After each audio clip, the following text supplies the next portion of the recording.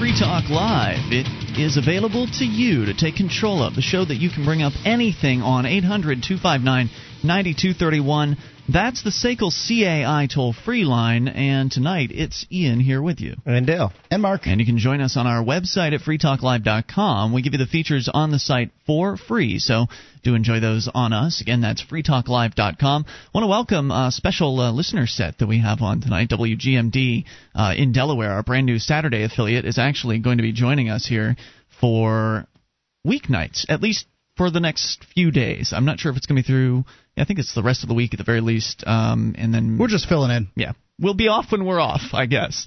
So thanks to the crew over there for putting us on the air, and we'll take your calls about anything. So if it's your first time tuning in to this program, test it out. 800-259-9231. There's something you want to get off your chest, something you feel like you need to comment on. We're here for you. In fact, we're going to go unscreened to one of our amplifier lines here. You're on Free Talk Live. Hello. Good evening, gentlemen. Officer Liberty from Minnesota. Officer Liberty, what's on your mind tonight?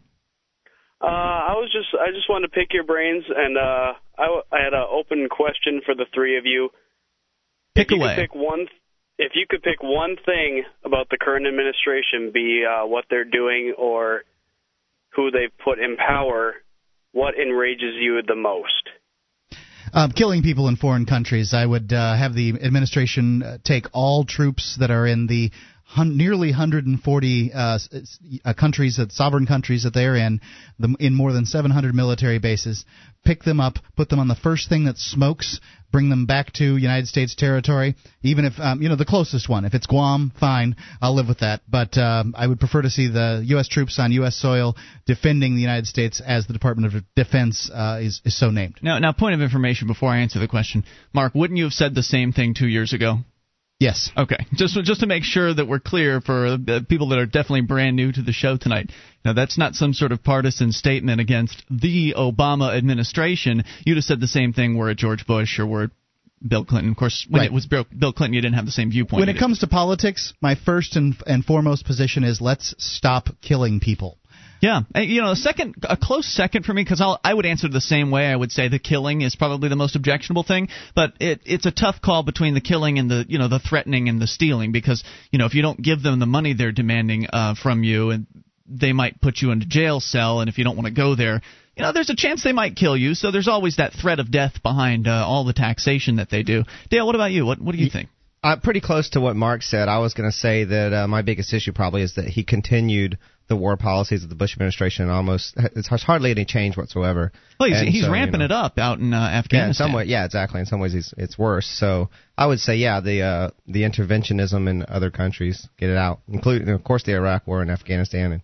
Right. He essentially lied on Iraq, too. He said that he was going to get the troops out of Iraq, and what he did is he pulled them back to bases. There's no evidence at this point that the troops have been diminished in any notable amount. They are not out, doing as nearly as many patrols or anything like that, but they're still in country in Iraq. So. Almost a full quarter of his term in, right? I mean, we're almost a full year in at this point. Now, gentlemen, to kind of piggyback on that, as long as that seems to be the consensus, would you rather, and I can kind of guess the libertarian standpoint is, we never should have gone in there in the first place. But I didn't go in anywhere, let me tell you. I'm right here. That being said, for all the people who have died already, I mean, I think we can all agree that Iraq has a better chance without Saddam. I mean, granted, taking out a dictator... Just stop right there. Iraq has a better chance without Saddam. A better chance of what, exactly? I would say at least some sort of hope for something better. I mean, we can all agree that Al-Qaeda was, they imposed theocratical You do understand dogma. That prior to the invasion, Iraq had running water and infrastructure that was functioning and things like that. They're getting that back. Do you feel like but there was all the people that were killed in there. Right. Saddam Hussein was not killing people like that. I know he was an evil dictator, but he wasn't, wholesale executing people. This is actually the sort of notion that promotes statism in the first place. There's this idea that, at least police are stopping bad criminals. Well, occasionally. But what's the price we're paying is that they're creating more crime than they've stopped. And yes. Is it good that Saddam is gone? Yeah, but was the price worth it? That's very questionable. Very questionable. Well, And I mean the price that the I mean, Iraqis pay, he too. He did gas the Kurds, did he not? He gassed some Kurds, but I mean, if you look at the number of people who have died from war-related stuff, be it pestilence, diseases that have run rampant because of lack of potable water shortly after the shock and awe crap, lead in their bodies, right, explosions, depleted uranium, falling buildings, exploding bombs, and all those things. It numbers over 100,000. Saddam Hussein didn't kill 100,000 people, certainly not in the last decade. And it's not over. He didn't have the power to do that because he, to some extent or another, was still beholden to the Iraqi people, because at the very least they could have all gotten together with all the AK-47s they had and shot the heck out of his palaces and killed him. Can we also rewind history a little further back than the 1990s as well and talk about how Saddam Hussein was in power because of his alliance with the United States? Yeah, the checks that he was getting. So all of the blame that you want to put on Saddam Hussein, go back a little further and you can put it on the United States federal government. And likely we would have had Saddam Hussein as an enemy if the George Senior Bush hadn't given him the go-ahead to invade Kuwait and then changed its mind. That's what he said in an interview with Diane Sawyer, and the administration has never rebutted it. And there's actually evidence on his side. So, Officer Liberty, how do you feel about that? Well, those are all valid points. I'm still kind of on the fence. I figure as long as we've already paid the price a little bit, we may as well. Who is we? Who are you speaking for? I'm talking I about. don't want to pay any more price for this. In fact, I refuse to pay a price for this. I will avoid sending any money that I possibly can to the federal government because I will not pay a price for this. And I don't know why anybody else would want to pay a price. What are they gaining? When you pay a price for something in the marketplace, you gain value in return. What have the thousands of people who've died for this, the 100,000 Iraqis, the thousands of American troops, what have they gained? What have their families gained? I would say nothing, but I look at it as more. No, they've lost. You're right. They have gained nothing, and they've lost. They've lost their friends. They've lost their family members. They may have lost their fortunes or their homes or their businesses. What is that worth to you? And that's not fair. But I also think about the women who don't have to be worried about being stoned to death because not they in didn't Iraq. Put on their. Well, you're confusing Afghanistan with Iraq. Afghanistan had a significantly more backwards, theocratic. The Taliban was significantly more backwards than really modern day Baghdad, which was it was a metropolis in the Middle East. And before we went and dropped a whole bunch of TNT and like substances on it. We can get into all the nitty gritty details of the foreign entanglements of these various governments and the awful things that people do around the world. We can get into the details of that. And there's no doubt there are horrific people lording over people all around the world, whether they're dictators or kings or whatever their deal is.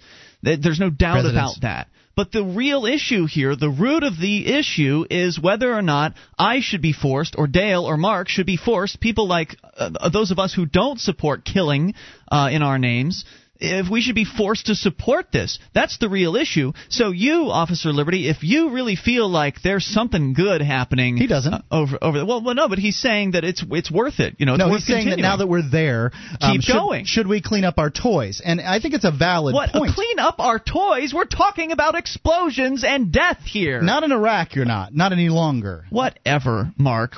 We're talking. That's what we were talking about. You need to address foreign policy. Clean your damn toys up and go home, tomorrow. There's no 3-year process of cleaning up. You just shut it down and leave. Well, someone would argue that what about the democratic government that we've worked so hard to foster there? Now you've distracted me again. What if it falls through? No, I don't. It's none of my business. I'm not interested in forcing my way on these people. If you are Officer Liberty, if you think it's worth it, then you should get together with your buddies that agree with you and hire some mercenaries or go over yourself, arm up, and go and do the dirty work because I'm not interested in it. Better yet, find Iraqis over there that would like to do it and raise money to support them. Thanks for the call tonight. 800-259-9231, because the real issue is consent and whether or not I want to go along with this, and I don't. 800-259-9231, and I don't want their welfare programs, and I don't want to go along with anything the federal government has. So I sure as heck don't want to support their puppet government that they put in over there. The toll-free number is 800-259-9231. Bring up what you want. This is Free Talk Live. If you're paying more than $14.95 per month for DSL, you are paying way too much. It's time to make the switch to DSL Extreme, the nation's #1 internet service provider. DSL Extreme is fast, and at $14.95 per month, it's cheaper than dial-up. Plus, you get free spam protection, a free modem, and 24-hour-a-day free local tech support with no setup fees. Some restrictions apply. Call 1-866-2-GET-NET. That's 1-866-2-GET-NET. Or go to DSLExtreme.com. This is Free Talk Live. You can bring up whatever you want. Just dial in toll-free, 800-259-9231. That's the SACL CAI toll-free line, 1-800-259-9231. Tonight, it's Ian with you. And Dale. And Mark. And you can join us online at freetalklive.com. The features are free, so enjoy those on us. Features including live streams, broadband version of the show, dial-up version, even a webcam, and listen lines. You can now call via any phone that can dial long distance and listen to Free Talk Live 24 hours a day. All the details are at listen.freetalklive.com. That's listen.freetalklive.com. SACL CAI has a full-orbed approach to account recovery. It's really three companies in one. They do collections, early out billing, and they purchase charged-off receivables. SACL knows the way they treat your customer reflects on you. Their staff is respectful. They record every call and have the best equipment money can buy, so your business is handled as efficiently as possible. See their banner at freetalklive.com. That's SACL CAI. So we're going to continue here on kind of a theme that we've been covering in the past couple shows.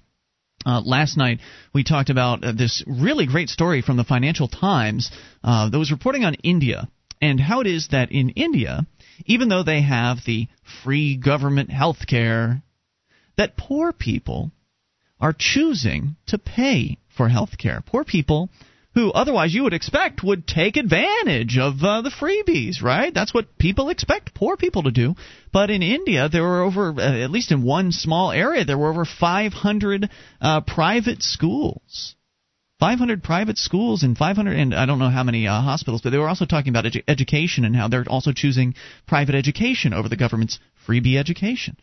The doctors that they were choosing in the marketplace, the private doctors, weren't as supposedly well educated as the ones in the public system, in the government system. But it turns out that the private doctors were giving better service, that people were happier with the private doctors and the level of quality that they were receiving as far as their health care services were concerned. And so it was a great story because it kind of just threw it in the face of the people that are out there constantly promoting the welfare state, saying that the poor need this, we need these government programs to help the poor. But it turns out that the poor are voluntarily choosing to avoid the government freebies. Right, the poor think that your government socialized health care sucks. That's what the poor people think. And they're right. As all you have to do is participate in a socialized healthcare system, and you will in fact realize that the government healthcare system does suck. Poor people in these countries that we're talking about here was India in this case. These are not stupid people. Just because you're poor doesn't mean you're stupid. It can just mean that you've got a oppressive government that is essentially squeezing as much of your wealth out of you and restricting your opportunities as effectively as it can. That's why so many people are poor around the world. They're not given the opportunities to essentially lift their economic strata up, to raise themselves up on the rungs of the economic ladder, if you will, because they're physically prevented from doing so. You can't open. I remember I think it was John Stossel's book, his first book, where he was talking about the oppressive business climate in places like India and other countries around the world. He compared them to Hong Kong, where in Hong Kong he went into a mall, filled out one sheet of paper, and was able to, within minutes, set up his own booth and start selling product. Can you imagine something like that here in the United States? I mean, beyond like just a flea market? Here, it's very difficult to open up your own storefront. Here, it's you've got to get approval from all kinds of government bureaus and things like that. Imagine trying to open a storefront on Main Street in Keene. Yeah, anywhere. Yeah. Imagine the thousands of dollars you'd be forced to pay in property taxes. I mean, it's just not freedom. And so, anyway, going back to the health care issue. We were talking about India last night, but Mark, you have an email from somebody who's in Canada. And, of course, Canada is one of those places where here in the United States, the people that are promoting the idea of government-run health care, they love to point to Canada. Oh, Canada's great. Now, we've heard plenty of stories over the years about how Canada and their government system just ain't so hot. But you need to talk to Canadians before you say it's great. Right, and well, now some Canadians will say, it's great. And they tend to be under the age of 35, or even younger than that, a little older. But when you start getting up there, the fact is that any business has to decide where they're going to take their losses and all that other stuff, and so the place that they're going to take their losses is your life at the end of it. Right. So a lot of elderly folks are essentially shut out by the government-run healthcare system. They're deemed as too old to be worth it. Or if you have like an expensive, rare procedure, those are the ones where people end up waiting in lines for a long, long time. Absolutely. Sometimes to the point of where it's seriously dangerous that they have to wait so long. And that's why a lot of them do cross the border, the imaginary line, to come here to the U.S. and get the treatments done. But what does one Canadian have to say about this? Because apparently, Mark, you're telling me there's actually private care available in Canada too. Right. This is from John. He says, "Hey, Mark, I was just listening to the opening discussion last night's show about health care, and I thought I'd chime in with my experiences dealing with the non-socialized free market healthcare up here in Canada." I don't think you can call anything a free market that is regulated. And I imagine that the Canadian healthcare market that is outside of the government system is as regulated, if not more so, than the American market. He says, "That's right. In Canada, we do have a relatively free market in healthcare, or at least in certain areas of healthcare, in specific things like optometry and dentistry. I'd like to compare these two industries with the socialized medical system that we have here. Here being Canada." He's a Canadian. So you also can't, pets. Right, yeah, veterinarians vets, in the U.S., vets and dentists in the U.S. are much fewer regulations to deal with. If they do go to socialized medicine here in the United States, you probably get better service from your vet. I was going to say that you can get the veterinary health care in Canada is still relatively free compared to the human one, and so pets actually can get really good health care in Canada. So he's not saying you can go and get an x-ray from a private provider. He's saying that there are certain things that are outside of the government system. Yes, and you also don't want to portray the United States system as free market, because it's certainly not. Oh, no way. No. It's mostly government. It's mostly government paid for system. Over 50% of the healthcare dollars spent by government. Really, what we need to do in the United States is we do need healthcare reform. We need to get the government the heck out of medicine. Absolutely, and that means everything, abolishing the FDA, etc. But what's his story? He says, "Currently, I have a family physician who I have been under for the last 10 years or so. It has gotten to the point that I am no longer comfortable seeing him because I have known one of his sons since I was 4. Now, I don't know why this is. Well, I should probably just get over it and keep in mind the whole patient confidentiality thing. It still seems pretty awkward to me. However, I have almost no chance to get a new family physician because waiting lists average anywhere from 1 to 3 years to get in to apply with a new physician, let alone be accepted." Wait. Okay. You just said it's 1 to 3 years to apply? Yes. There's a waiting list to apply. To a new physician. And then you have to get accepted. Right. Wow. That probably is relatively quick because the physician just then decides whether or not, but, it's whatever. They're bureaucrats, Mark. Maybe. You think it's relatively quick, huh? I do. Once you get in, maybe compared to 3 years, it's relatively quick, but who knows? They might be 3 months back on approving applications. I doubt it. Okay. You're speculating, and so am I. If you already have a physician like I do, it can be even longer. Because obviously people on the list, one of the questions they're going to ask is, do you currently have a physician? Yes. Well, why would you want to change? There's people who are in the list of 3 years back that want to get in to see a physician who don't have one. Yep. It could be decades before you got a new physician. We'll talk more about healthcare. Canada, 800-259-9231. That's the SACL CAI toll-free line. You are also welcome to bring up whatever's on your mind, whether it's your thoughts on healthcare or anything goes. 800-259-9231. This is Free Talk Live. Register now for the Republican Liberty Caucus of New Hampshire's Liberty in 2010 reception. Dr. Thomas Woods, the New York Times best-selling author of Meltdown, will be explaining the economic crisis and the role of the Federal Reserve. Successful investment fund manager Larry Lepard will share his perspective on the meltdown, including advice on how to protect your investments. Proceeds will be used to help pro-liberty Republican candidates win their primaries in 2010. Register at nhrliberty.org by October 26th for a free copy of Dr. Woods' book. That's nhrliberty.org. This is Free Talk Live. You can bring up whatever you want by dialing toll-free at 800-259-9231. That's the SACL CAI toll-free line, 800-259-9231. Tonight, it's Ian with you. And Dale. And Mark. And you can join us online at freetalklive.com. The features are free, so enjoy those on us. Features like the updates. You get signed up, and we'll keep you in the loop whenever there's something you need to know about Free Talk Live. Just go to updates.freetalklive.com. Get on the list for free. That's updates.freetalklive.com. Hello, Mark. What you doing? Take the StartPage.com 7-day challenge. For 7 days, use StartPage.com instead of your Big Brother search engine. Experience the difference. You'll get search results aggregated from 12 major search engines, and unlike your old search engine, you'll have complete privacy inside of your search. Start the 7-day challenge today at StartPage.com. That's StartPage.com. All right, so we will take your calls about anything. We're going to continue the email here in a moment about the Canadian healthcare system, but we'll give callers preference because that's what the show is about taking your calls about anything. So let's talk to Tim in Delaware, listening to WGMD. Tim, good evening. You're on the air. Yes, sir. How y'all doing? Super. What's on your mind tonight? This is the first time I heard you, but it's the second time we've been on, Tim, so that's okay. It's totally understandable.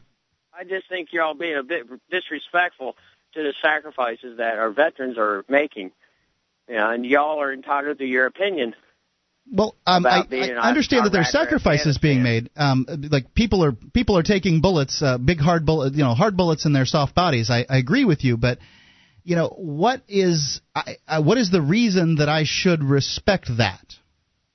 Well, what about the people that died in the Twin Towers? Shouldn't somebody be paying that consequences of their actions?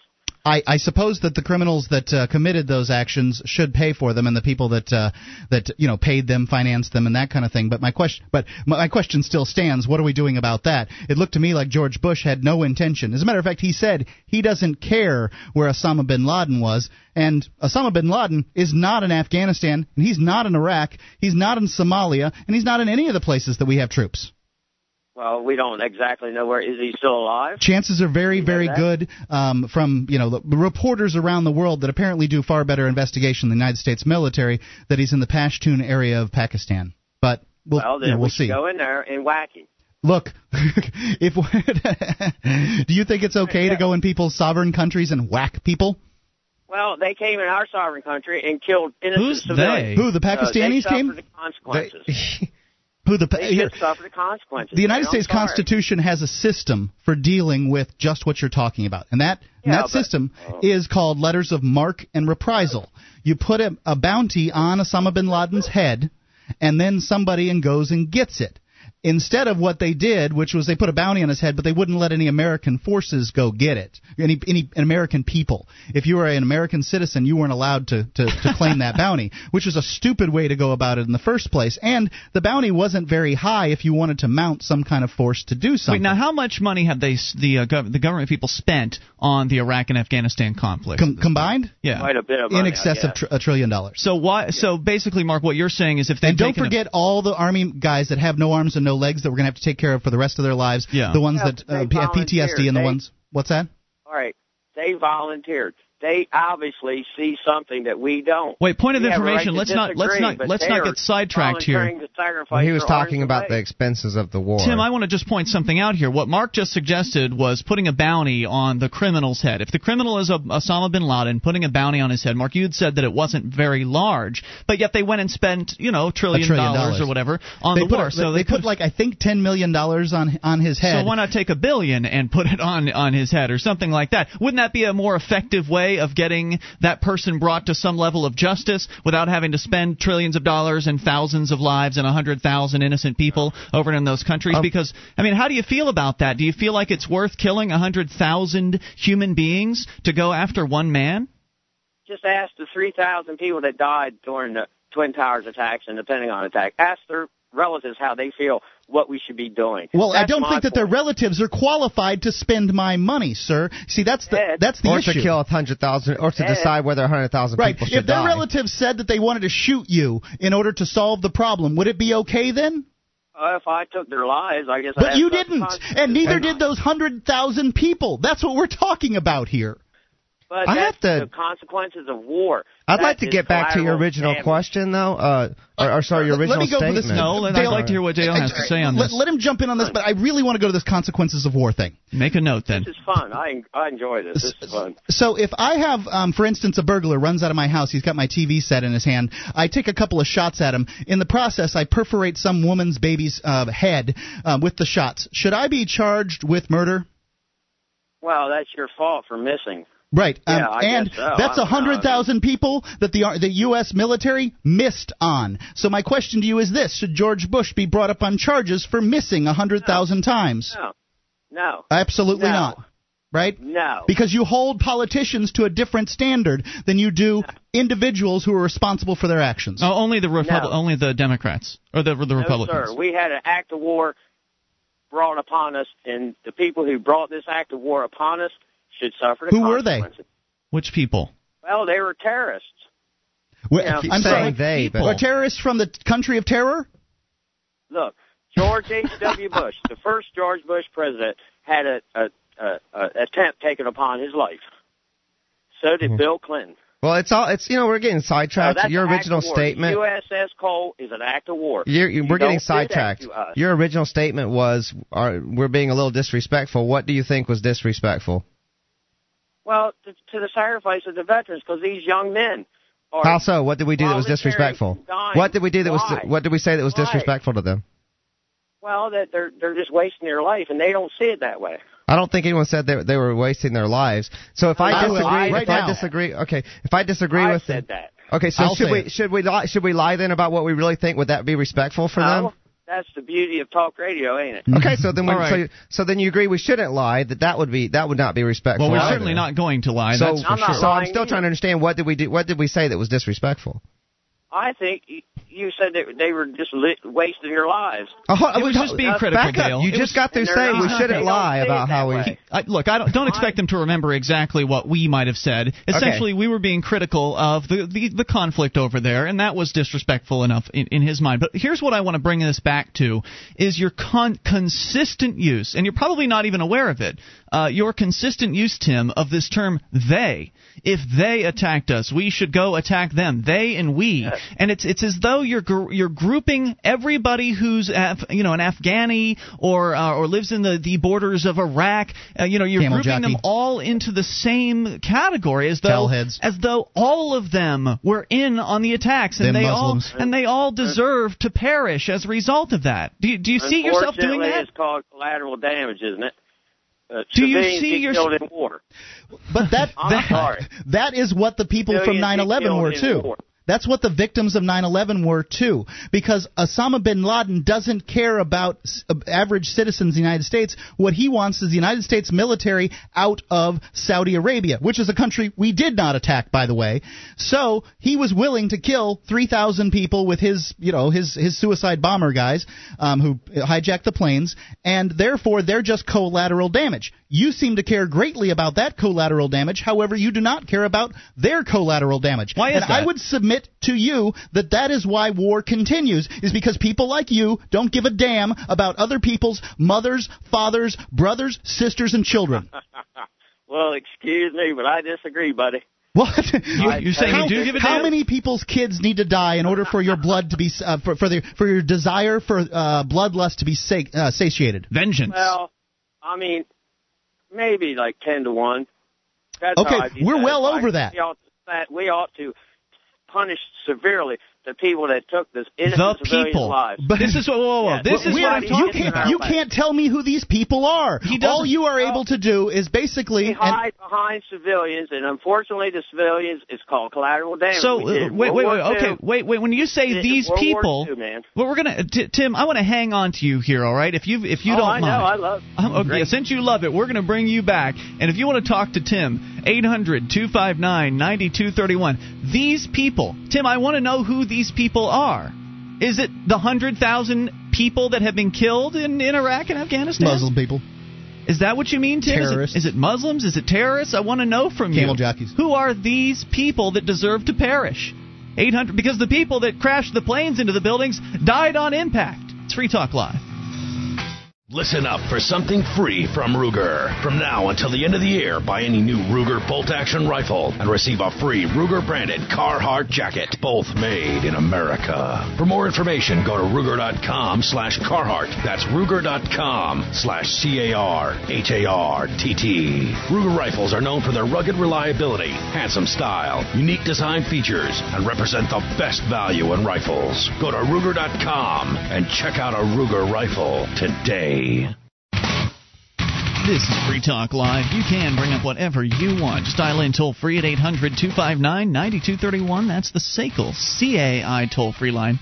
1-800-259-9231. Join us online at freetalklive.com. Hey, if you enjoy this show, you can shop with us at amazon.freetalklive.com. It's a great way to get the stuff that you need, the stuff that you want in life, and get it delivered to your door and help Free Talk Live out all at the same time. You know Amazon, they're the world's largest internet retailer. They sell virtually everything, dozens of categories, even used items. So if you need to save a few extra bucks, you can go used. Also, going new is a pretty good idea with Amazon because in a lot of cases you get free Super Saver shipping on your purchases of new products through Amazon.freetalklive.com. Entering through that link allows Free Talk Live to be given a spiff. Amazon basically cuts us in on their profits for sending them the business. So once again, that's Amazon.freetalklive.com. As we continue here, and we're on WGMD tonight. It's an FM talk station in Delaware that has joined us for our Saturday show. They're taking a few days of our weekday program, and so it seems like at any time we start on a brand new radio affiliate, there's always somebody who is shocked by what they hear. And somebody no like doubt Tim. It is completely unlike what you hear on the radio these days. It is true. Because we're not liberals, we're not conservatives, nope. And it tends to rankle somebody on either side, whether it's a liberal or conservative station we happen to be on. Right. On this show tonight, if you want to know what I think the appropriate terms would be for those of us behind the mics, I would choose voluntarist. Mark, you would choose libertarian. And Dale? Anarchist. Anarchist, of course.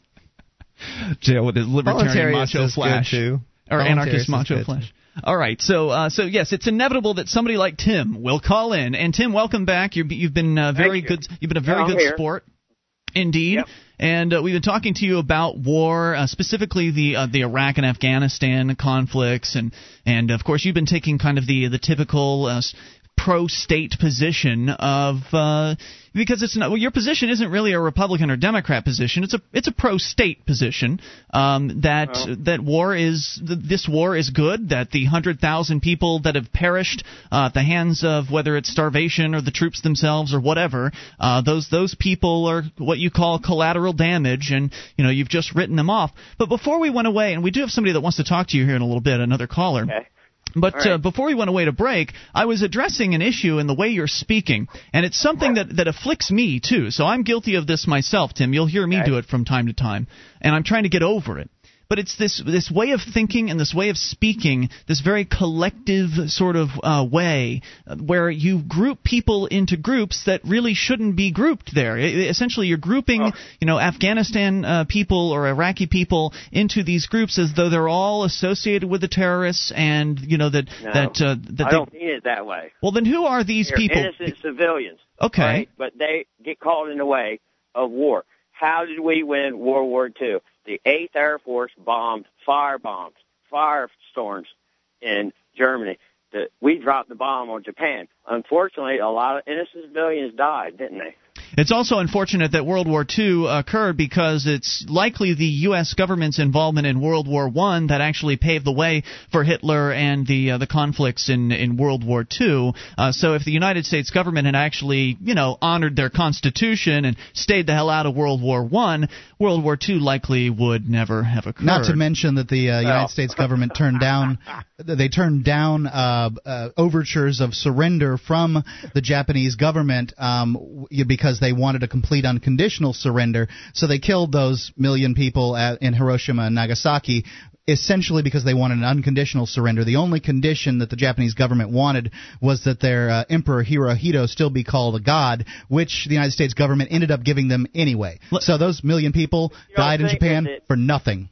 All right, you don't think what did the Germans do to the Jewish population in Germany? They exterminated. They wouldn't have done it if the United States hadn't have gotten involved in World War I. German people didn't want to kill Jews. Hitler wanted to kill Jews. Hitler would not have gotten into power if it wasn't for the chancellor. Come on, man. Hang on, Tim. Now, pay attention here, because this is history. I'm telling you history, Tim. You're not what about what? History about Germany and World War I and World War II. What you think that because the United States entered, which was under Woodrow Wilson, while we went to World War I. Correct. You think that caused the Versailles Treaty and all that? Yes, a lot of people because do, actually.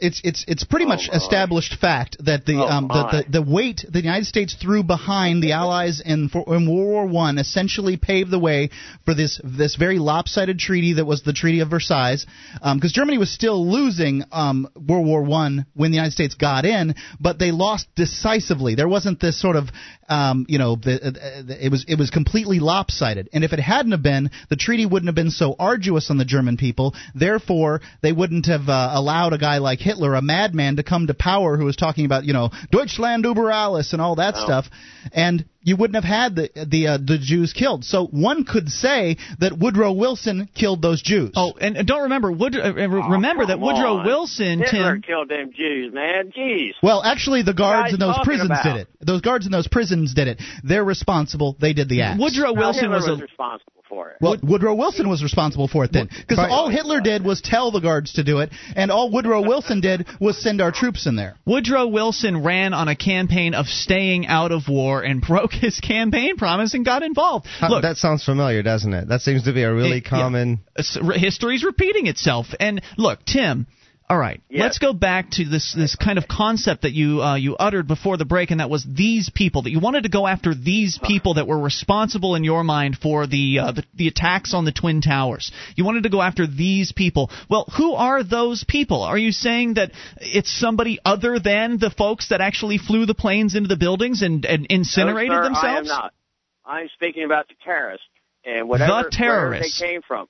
What does that mean, to be a terrorist? Do you mean someone who has actually engaged in a terrorist attack? Because if that were the case, that would make sense. But you're not talking about that, right? Because there haven't been any other terrorist attacks on the United States territory since that time. We've been suffering terrorist attacks since 1974, I believe.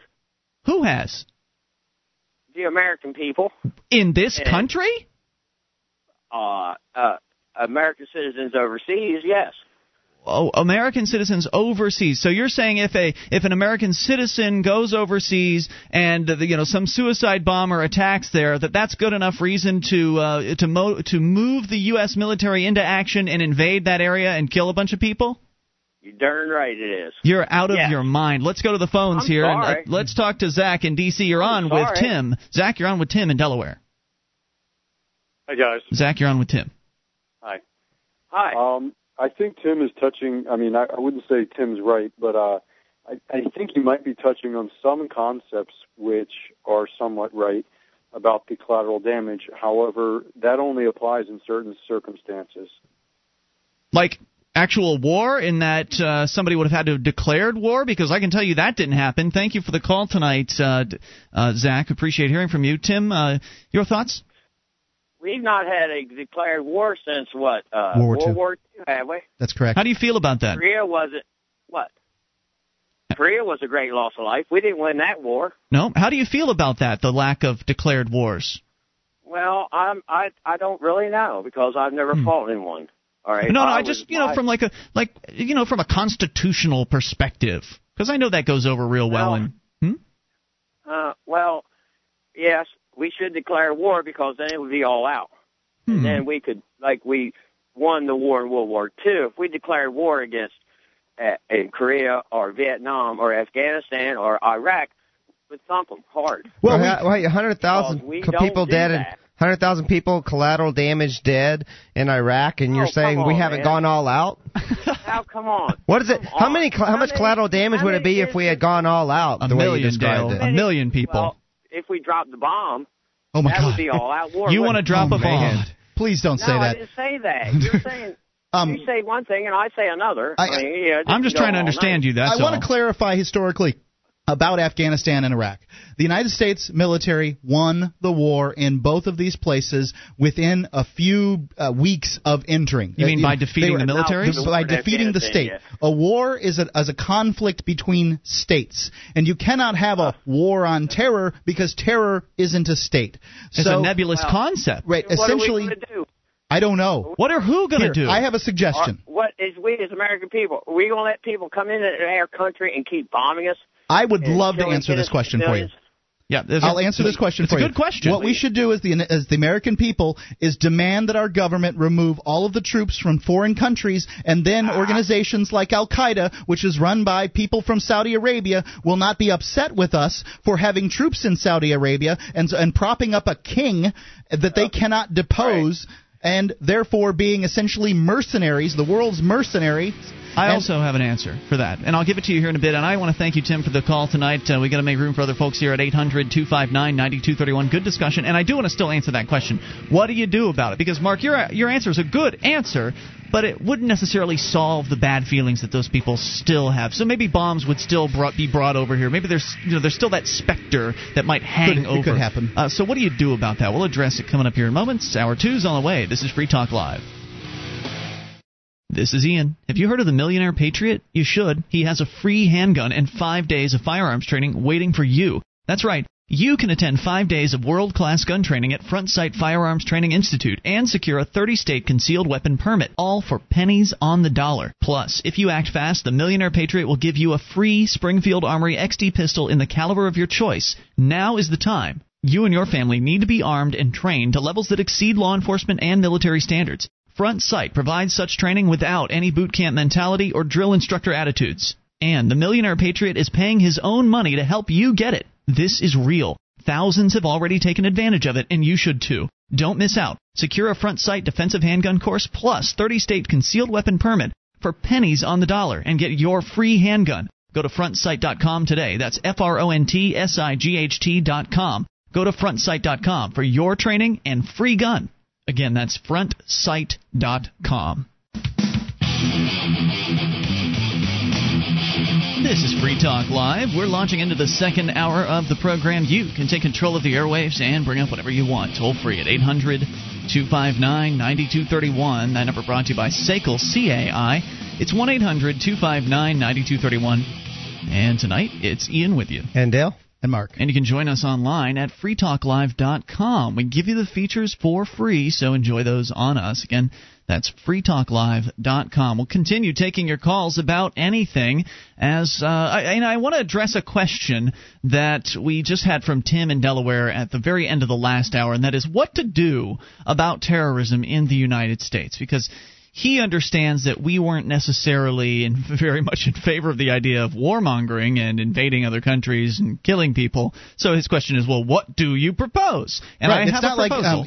It's not like one can be a pacifist and then just no one's going to attack. It certainly happens, I'm sure. Right. So I'll get to that, but let's go first to I believe Tom is with us in New York.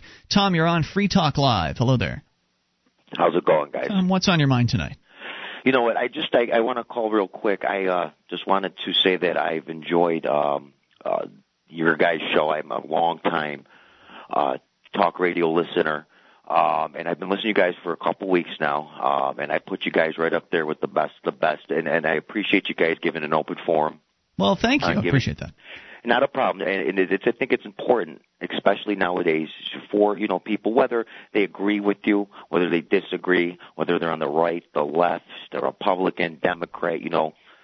First and foremost, we're all Americans. We have to see the big picture because there is a big picture. How about we're all human beings? Can we just all be human beings instead of Americans? Absolutely right. Yep, absolutely right. Because Americans suggest that there's some validity to the imaginary lines that have been drawn around certain geographic areas, calling themselves countries. And exactly, and that's it. And here's the thing too: as a lot of people need to wake up. There's a there's puppet masters controlling everything, not only in this country, but in every country around the world. And, and that's what they do. They separate us, black, white, again, Republican, Democrat, Canadian, right, American, because if you're distracted by how it is you don't like, if you're Christian and you don't like gay people, or you're distracted because, whatever it is, the other group that's out there that appears to be your enemy, if you're distracted by that, then you won't notice the people that are essentially benefiting from the conflict that's being created. Perfectly said, because if they keep us at each other, that distracts from the real focus of what's going on. I mean, you want to watch Balloon Boy or Octomom or Tot Mom, they'll have, or Michael Jackson, they'll have that, on the news and on the radio and talk shows and stuff like that. But they'll rather have you distracted and looking at stuff like that than the big picture and the real picture. Tom, thanks for the call tonight. I really appreciate hearing from you at 800-259-9231. Because I agree with him that what the politicians and the people that run things in the military-industrial complex and the international bankers, what they want is they want people to be looking at anything but what they're doing, and which is making things that go boom and having people's soft bodies blown into little bitty pieces, people's children's bodies blown apart. Don't forget printing out the money, too. Printing money. Those are the two things that really, really make people rich in this world. And I don't mean rich like you might be considering rich. I'm talking about stinking, filthy, never get poor. Your children never work. They live in an entirely different world and different class of people. That kind of rich. Yep. Toll-free number is 800-259-9231. And the conflict exists, and this creation of conflict exists at different levels. It's an old trick to demonize the opponent in some sort of international conflict. Oh, dirty Japs! Or whatever, the Krauts, the Redcoats, there's always some, the Gooks, there's always some sort of slanderous or awful name to call, the people from that other land over there, those other folks, and to pretend as though they're somehow worse, to pretend as though because... To dehumanize them, exactly. Yeah. To pretend there's something other than what you are, and that is a human being that your S smells exactly the same. Right. So it's best to call them they or the terrorists these days. Yeah. These terms that allow one to draw a bead on someone else who may or may not be involved in this, whatever group it is that they're out there, drop atomic weapons on innocent civilians. All these, as long as you can picture them as somehow subhuman, it's easier to do. And then you'll look the other way as thousands of them are exterminated, and you're paying for it the entire time. So that's kind of it at an international level. But the conflict between groups exists, as I mentioned before briefly, at a more local level, whether it's just the school board or the local government offices. There's constantly people conflicting over what they believe should be done with this monopoly system. And that's what the government is. It's a violent monopoly. And it's essentially a tool of the initiation of force. It's like a big giant gun that you can pick up if you're lucky enough,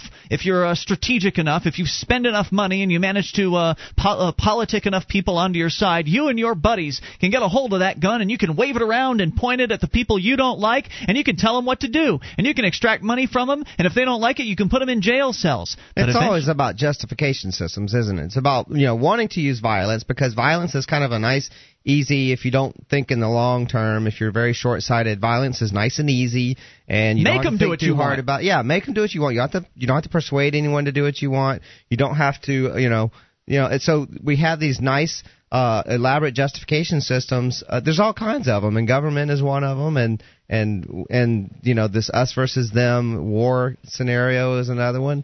And it just goes on, because once one group, whatever it is, whether they call themselves the Republicans, or whether they call themselves the Democrats, or whether they, call themselves the evangelical Christians, or whatever the group is you're talking about, black people or whatever, if they get a hold of that gun of government, the violence of government, and they wield it against the people they don't like, eventually it comes back around. Right. Eventually someone else will get a hold of the government. You actually touched on a perfect example, which is black and white.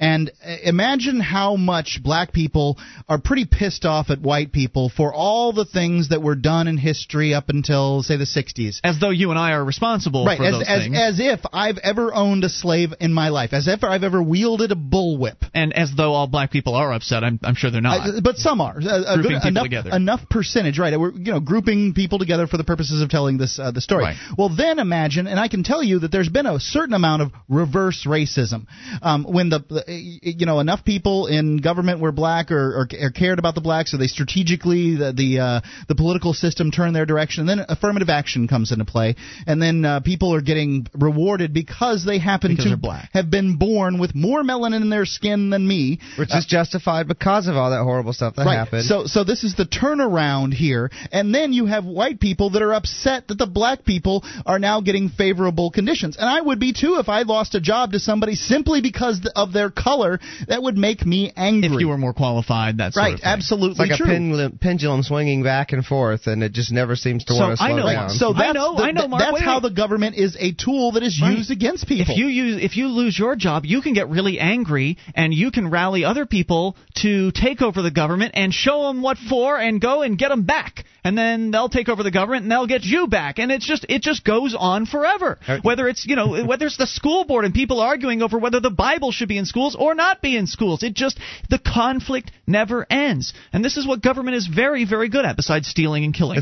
It's like a pendulum does not lose momentum for a very long time. It's going back and forth, and when it does start to slow down, the government gives it a little push. So someone who wants to get something out of it will give it a little push. 9/11. Whew, oh, now that pendulum's really going again, and it's never going to slow down. Ian, you point out the government is good at that, and I don't think that there are very many people in the government that intentionally turn groups one on another. No, that's true. I'm not talking about the individuals. The nature of government itself, that groups that it is essentially, as you said, a big weapon to be used legitimately against others. And by legitimately, I mean without consequence for using it. If I pick up a gun and I shoot somebody in a group that I don't like, then I'm going to face legal consequences. However, if I manage to use the government to go after a group of people I don't like, there are no consequences. So it is like this big, call it legitimate or no consequences type weapon. Hey, they were just drug dealers anyways. Who cares if they got killed, right? Or whatever. That attitude. You just don't know. I mean, think of the military guys in the German army who one day were doing what they were told and what was legal, and then the next day they're up on they're being tried for war crimes in Nuremberg. I mean, the apparatus of government snapped full circle on those guys. They were the apparatus of government, and then suddenly, no. So it can happen to anyone. So we still have to answer the question, though. What about the terrorism in the United States, this specter, this scary, scary, fear-mongering specter of terrorism? Anybody could be blown up at any time. What should we do? Well, we can talk about it coming up. 800-259-9231. It's Free Talk Live. This Your Family Today tip is brought to you by NestleFamily.com, where nourishing healthy, happy families is filled with fun. Kid favorites like chicken fingers and meatballs can be loaded with fat and calories, but with a few tweaks, you can have a healthy alternative. Instead of frying chicken fingers, bake them. Use ground turkey in place of beef, and substitute frozen yogurt for ice cream. Your kids won't miss a thing. For more tips like these, visit us at parenthood.com/yourfamilytoday. This is Free Talk Live. You can bring up whatever's on your mind. Just dial in toll-free, 800-259-9231. That is the SACL CAI toll-free line tonight. It's Ian with you. And Dale. And Mark. And you can join us online at freetalklive.com. We give you the features on our site for free. Those other talk show hosts, most of them want to charge you for their sites. Enjoy ours on us at freetalklive.com. So got a question to answer: what to do about terrorism in the United States, because we had a lengthy conversation with Tim in Delaware, and it was a good conversation, I think.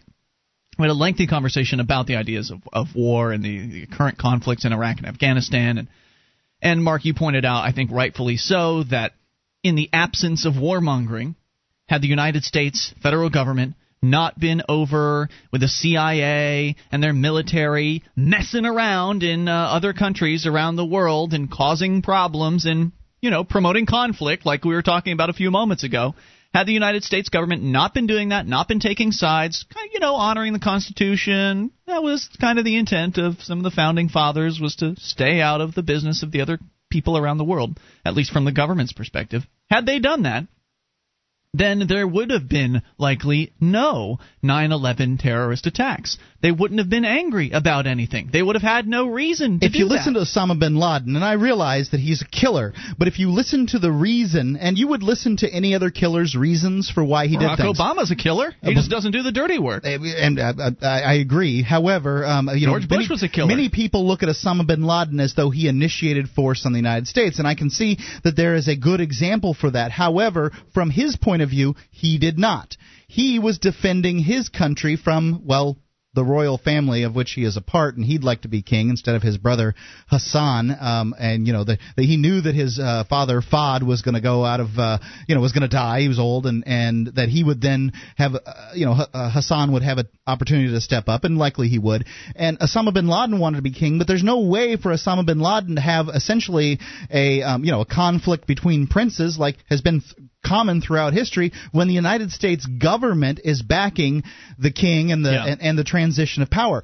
Now, imagine for a second, the United States government is supporting a king. We fought a war against a king and said that kind of behavior was unconscionable, that no one should be ruled by a king, and now we're supporting it. What's old is new again, apparently. Well, whatever's convenient for the people that run this country is okay. And the lockstep, bumper sticker, hawk kind of Republican out there will say, it's all right, it's okay, because they don't look at history.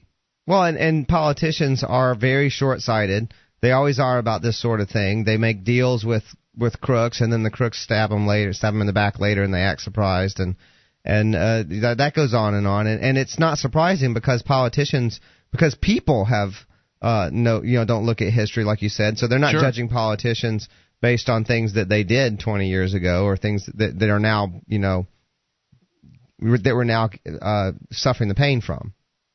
So the question again is what to do about terrorism. I mean, because Mark, you suggested withdrawing all the troops from around the world so they can no longer mess around in other people's business and create anger amongst people that could possibly be fleshed out in another terrorist You make attack. It seem like the troops are doing it. Mostly it's the people that run the troops. However, the troops are doing their bidding, and that in and of itself is enough of a problem. Right, I'm talking about all of them. All of them. The troops are following the orders of these politicians, and they're not fighting for freedom. They're fighting for those politicians and the industrial interests that are essentially backing them up. So your suggestion was to bring them back to the United States, withdraw them from the 700 plus military bases from around the world, 135 countries or whatever they're in, and bring them home. That way they won't further any conflict around the world. That way they couldn't be blamed for killing anybody else from that point on. But they're still the specter because they have killed a lot of people. And they have messed with a lot of situations, and that has created a lot of enmity, I think, anger, animosity, and people around the world. And so there's still that chance, right, that somebody's going to say, well, it's okay, it's good that the U.S. military is withdrawn, but I still want to kill some Americans, right? There's still that chance. So and there are the people over there that hate us because of Britney Spears and Coca-Cola. I'm not going to diminish those people. Yeah. However, the wholesale killing of people in those countries, mothers and daughters and children and sisters and brothers and their family members makes the people that say that they're evil because of Coca-Cola and Britney Spears, it makes those nuts seem legitimate. So the question is what to do about it. My proposal is we let the market decide. And I think that's the best way that you're going to be protected from any sort of violence by the hands of whether it's somebody who was born within the boundaries of America or somebody born elsewhere. It's freedom that is the best protection. And most conservatives should know this, right? Aren't you, if you consider yourself a conservative, aren't you in favor of gun ownership? No, I love the conservative thought process because they will tell you right away that government needs to be small because government is inefficient, they're incompetent, they do things horribly, so they should only handle the most crucial tasks. Our safety and our lives should be in their hands because they're inefficient and incompetent. So that's all they should handle is the most crucial task. No, but that's the most bass-ackwards thinking I've ever heard in my entire life. But Dale, don't you know that when you hand a bureaucrat a gun, they become efficient? No, badge. A badge makes badge and a gun, You'd think that they would, or a title. I'd love it if they just called people from the military efficient. However, what they do is they imbue them with a godlike reverence. You heard the gentleman. The first thing he said is that I'm not being sufficiently respectful of our men in arms. Yeah. And when a cop catches a bullet from some drug dealer who's out there trying to make a living to feed his family, well, for God's sakes, let's have a parade. I'll tell you, people catch bullets all the time, and they don't have parades for advertising executives, secretaries, and lawyers. They just have them for bureaucrats. Once you hand a bureaucrat a gun, they become something like a god. But I think guns are... As a matter of fact, here in the state of New Hampshire, we only have the death penalty for bureaucrats that get killed. It's sick. So I think that guns are actually part of the answer here, that people should be free to own and bear firearms and own and bear whatever kind of weapon, katana or whatever the heck it is you want to bear, nunchucks, whatever it is makes you feel comfortable. I don't like your chances against a handgun with a pair of nunchucks. No, but maybe a guy with a box cutter, you'd be all right. Because, weren't it just people with box cutters that took over those planes? So can you imagine if 1 or 2 people or 3 or 10 people on that flight were packing heat? Can you imagine how that would have changed the situation? Oh, but no, mommy government says you can't take guns on airplanes. And maybe there would be some, in the absence of these government regulations, maybe some airlines would prohibit weapons. Maybe some airlines would allow weapons. I, for one, would like to be able to choose. And I'm certain that in the marketplace, I think a lot of people would like to be able to choose, including people who aren't comfortable around guns. There'd be some who would choose an airline that didn't allow guns. Absolutely. And they would feel safer. Obviously you could argue about that endlessly. Well, the market but at least would decide. They would have a say.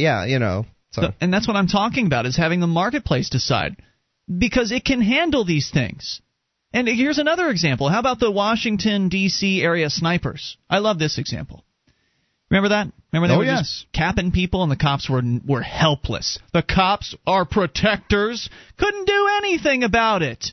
They didn't catch those guys until somebody found them and called the police and told them right where they were. I love the composites and they come up with a scenario. This is what the killers could be like. Just take a look. Go back and look at the sketches that they have of these people. It's not even close. It's not even remotely close. They have to create easy criminals to catch. They create criminals with victimless crime. It's got to be a white guy that's shooting everybody. Who else would do it? Look, what I wanted to bring up about that was there was a great story about how the people in the marketplace, the people in search of a profit, were actually keeping their customers safe, were really doing the job of protecting people when the government was just holding press conferences. I'll share it in moments. On Free Talk Live, we talk about investing in gold and silver as a hedge against inflation. Well, now we've teamed up with Midas Resources to offer you some very special rates on some of my favorite gold and silver pieces. The 20 franc has been made and trusted worldwide. They're about 1/5 of an ounce of gold, easily carried on your person in case of emergencies, untracked by the government, of a size that one can do business with. Who would turn down a 100-year-old gold coin? Get them for $233 a piece. Call 877-857-9938 or go to gold.freetalklive.com. The shipping is the same as it is for 1 coin as it is for 20, so try to get as many as you can at once. 877-857-9938, gold.freetalklive.com.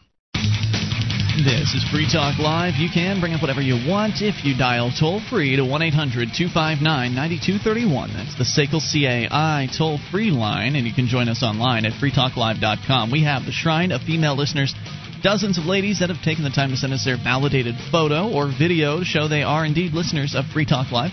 If you're a lady listener or just want to enjoy the Shrine, head on over, get all the details, and see it for yourself at shrine.freetalklive.com. And Free Talk Live has joined forces with Midas Resources to bring you some low-cost and very valuable gold and silver pieces. It's a good time. It's a good time right now to have gold and silver in your possession as a hedge against inflation in case of some kind of terrible cataclysmic emergency, or as an investment. Gold and silver have been going up recently.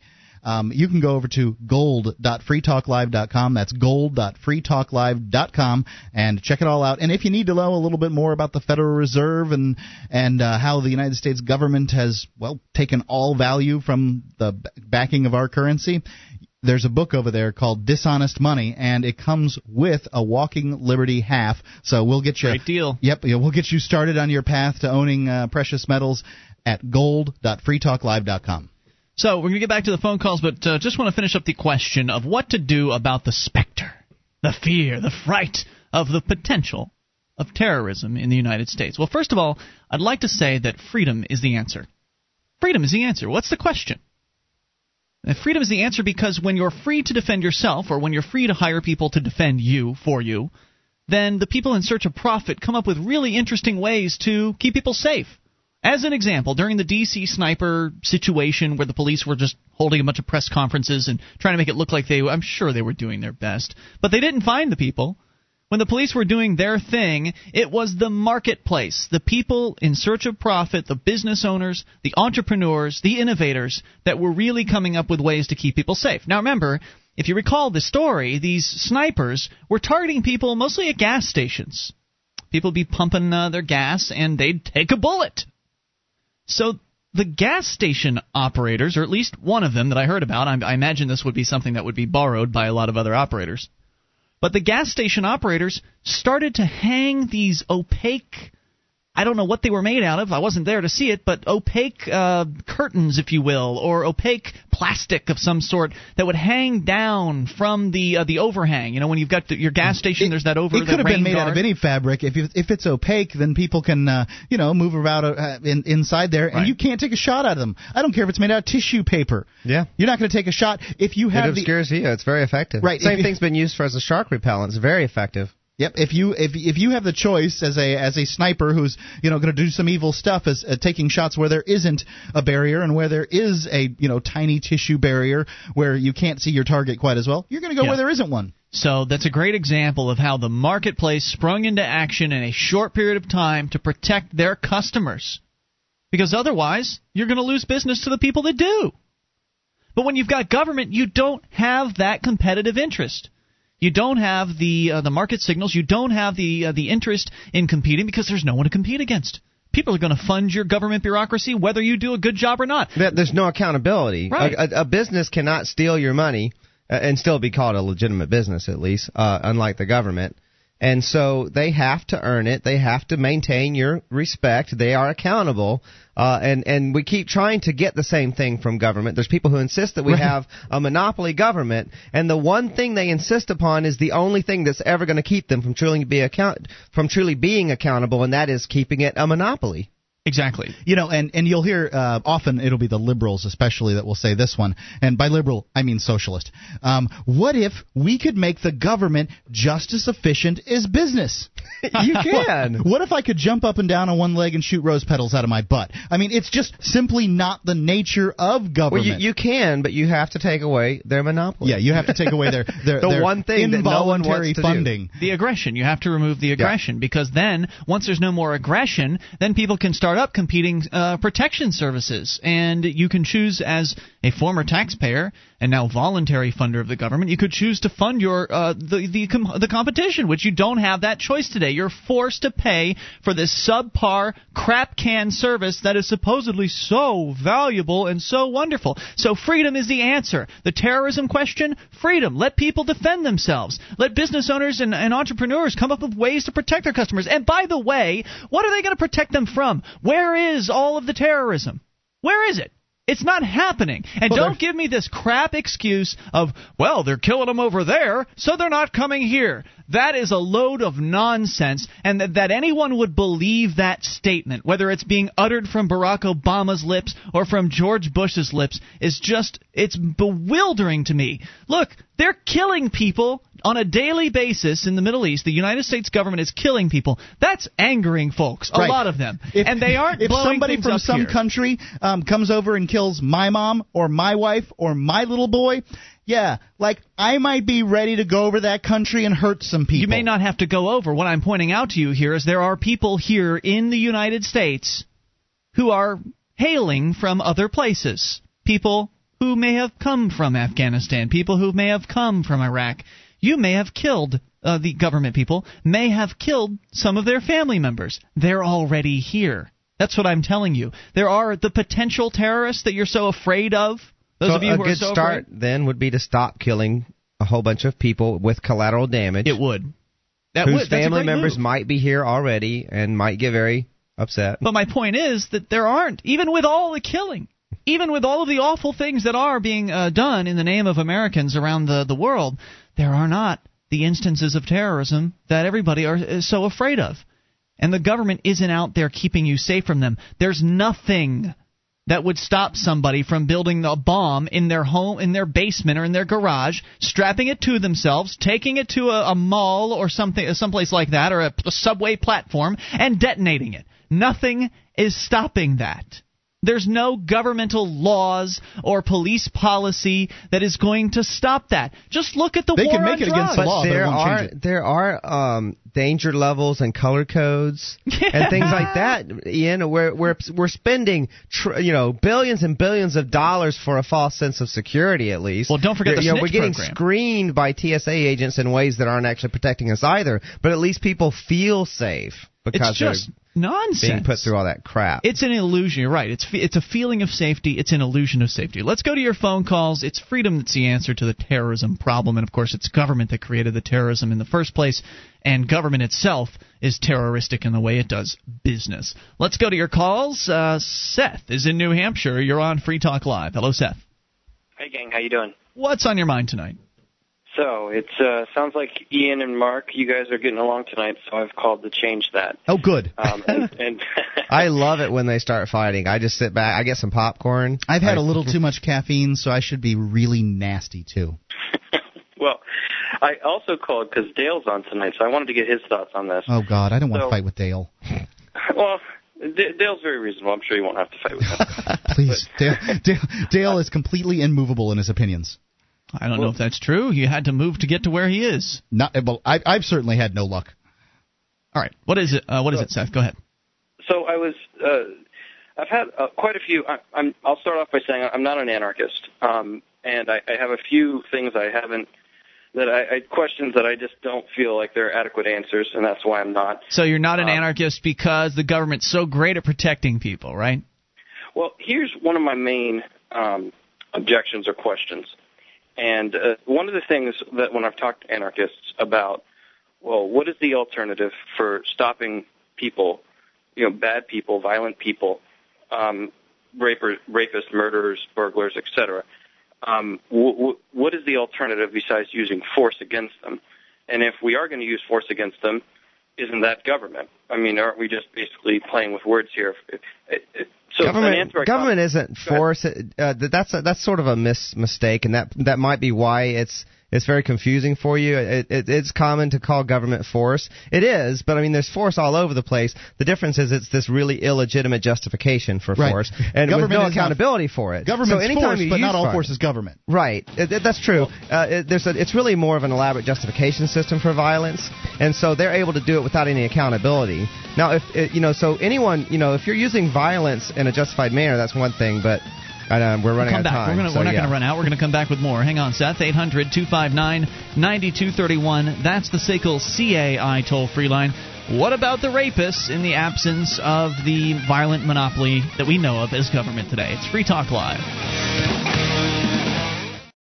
Become a Free Talk Live amplifier for just $3 per month. You'll get perks, and you'll help us free more minds worldwide. Visit amp.freetalklive.com. This is Free Talk Live. You can bring up whatever you want. Just dial in toll-free, 800-259-9231. That's the SACL CAI toll-free line, 1-800-259-9231 tonight. It's Ian with you. And Dale. And Mark. We invite you to our website at freetalklive.com. We give you the features there free. And if you enjoy this program and you want to help support Free Talk Live, we need your vote. Just head over to vote.freetalklive.com. It's only once a month, so if you've yet to do it in the month of October, we still need it because it helps keep us in the number one position. It's my understanding we're still in the number one position. Holding on with just our fingernails. But we need your vote to help solidify that lead at vote.freetalklive.com. Uncovering the secrets and exposing the lies, that's what the readers of freedomsphoenix.com get every day. Readers of freedomsphoenix.com are constantly provided with a detailed real news that lies between the lines of propaganda and the relationship that we have with coercive governments. FreedomsPhoenix.com offers up-to-the-minute updates on the economy, technology, communications, and the rise of the police state. Go to FreedomsPhoenix.com and sign up for their free daily dispatch. FreedomsPhoenix.com. All right, so we're going to continue the discussion here with Seth. We'll also take your calls about whatever you want at 800-259-9231. Seth, you're back with us in New Hampshire. Are you there, sir? I'm here. Okay, now you'd called in tonight to ask the anarchist position, and I guess that would mean that Dale's the only person that can answer the question, but I want to jump in as a voluntarist, and Dale will also use that term for himself, but I don't like being called an anarchist because I think if we get a chance, I want to talk about when I did use that term and some confusion that came up. Okay, later. we can do that, but I don't like the term anarchist because I think it connotates no rules, and indeed your question seemed to be predicated on the belief that there would be no way to handle, or you were confused at least about what the way would be that one would handle those who would do violence to others in the absence of a coercive monopoly on violence that we call a government. And I'd like to suggest a book, first and foremost. It'll get into a whole lot more detail than we can possibly get into in the next 10 minutes. The book is The Market for Liberty. It is available free at book.freekeen.com or book.freetalklive.com. Either way will get you there. So go to book.freetalklive.com and you'll find a free audiobook version of The Market for Liberty. You'll also find a PDF downloadable version of it if you prefer to read rather than hear. But there's a great explanation of how it is that the justice system will be so much better if it were actually opened up to competition. If you actually had competing courts instead of this one-size-fits-all monopoly on violence government court that we currently have, you'd have competition in the world of arbitration to where people would be more satisfied with the arbiter's services. And if you weren't satisfied with their services, you could go to a different arbiter. And it gets into a lot of detail as to how that would work out, because then there are questions that come up, well, but that's scary, Ian, because it's new. They're scary because those people would not be... I don't know why it's scary, but somehow those are scary. But an unaccountable organization that you have no choice but to obey, or they will punish you violently, is not scary, though. That's a good point, and I feel like I know why it's scary. It's because it's fear of the unknown. People are frightened to take, oh my gosh, well, we may have this defunct, awful, terribly just violent government monopoly system, but if you take that away, then we're not sure exactly what will happen. And indeed, we can't be sure exactly what will happen, but gosh, I sure am excited to find out, because I'd much rather, I know that competition brings good things, I know that it brings innovation and better customer service and lower prices, and so I can be pretty confident about what's going to come out of opening up the marketplace in protection. But your concern, though, I think, Seth, is justified. It's a justified concern that needs to be addressed. Well, what about those violent people? Here's the thing. I work in the legal field, and so I know that a lot of disputes are handled outside of the court system, handled in mediation or arbitration. But there are, and I actually wanted my point. Well, I actually wanted to tie it around to the protests in Keene, because when I've talked to anarchists before, one of the things I say is, yes, most people can get their disputes taken care of in a voluntary manner at some kind of mediation or arbitration. But in a competing court system, how do you get someone who wants to hurt other people to voluntarily show up? You don't have to. If they've already hurt you. Hold on. Why are you holding this? Why are you holding it to a different standard than the monopoly government? Like, what if someone determines? All right, hold on. Someone determines there's this really dangerous person out there, and they're not giving themselves up and stuff like that. They're psychotic. Like, they are not. We're not going to label them evil or whatever. We're just going to say they're psychotic. They don't understand what they're doing, and they're going out killing people, and they're probably going to keep doing it. Let's say we've come to that reasonable conclusion. Okay. Let's say someone goes out and stops them. There's no monopoly system government that has this authority that we conjure up out of thin air. Okay. There's someone who just goes and does it, and they catch the person and they lock them away, and okay, now what? Right? They've done it. Okay, now they are accountable for their actions. Let's say you were being attacked by the crazy person and you shot them dead. Boom, bullet in the head. Don't you think that your community is going to forgive you for that because of the circumstances? Here's the thing, is that most cases are not that black and white. Few cases involve the television drama where there's 3 witnesses to a person who was shot, and they all, most of the time these cases have, there's a lot of facts that aren't settled. So you want the illusion of nice, clear lines, right? That makes you feel more comfortable?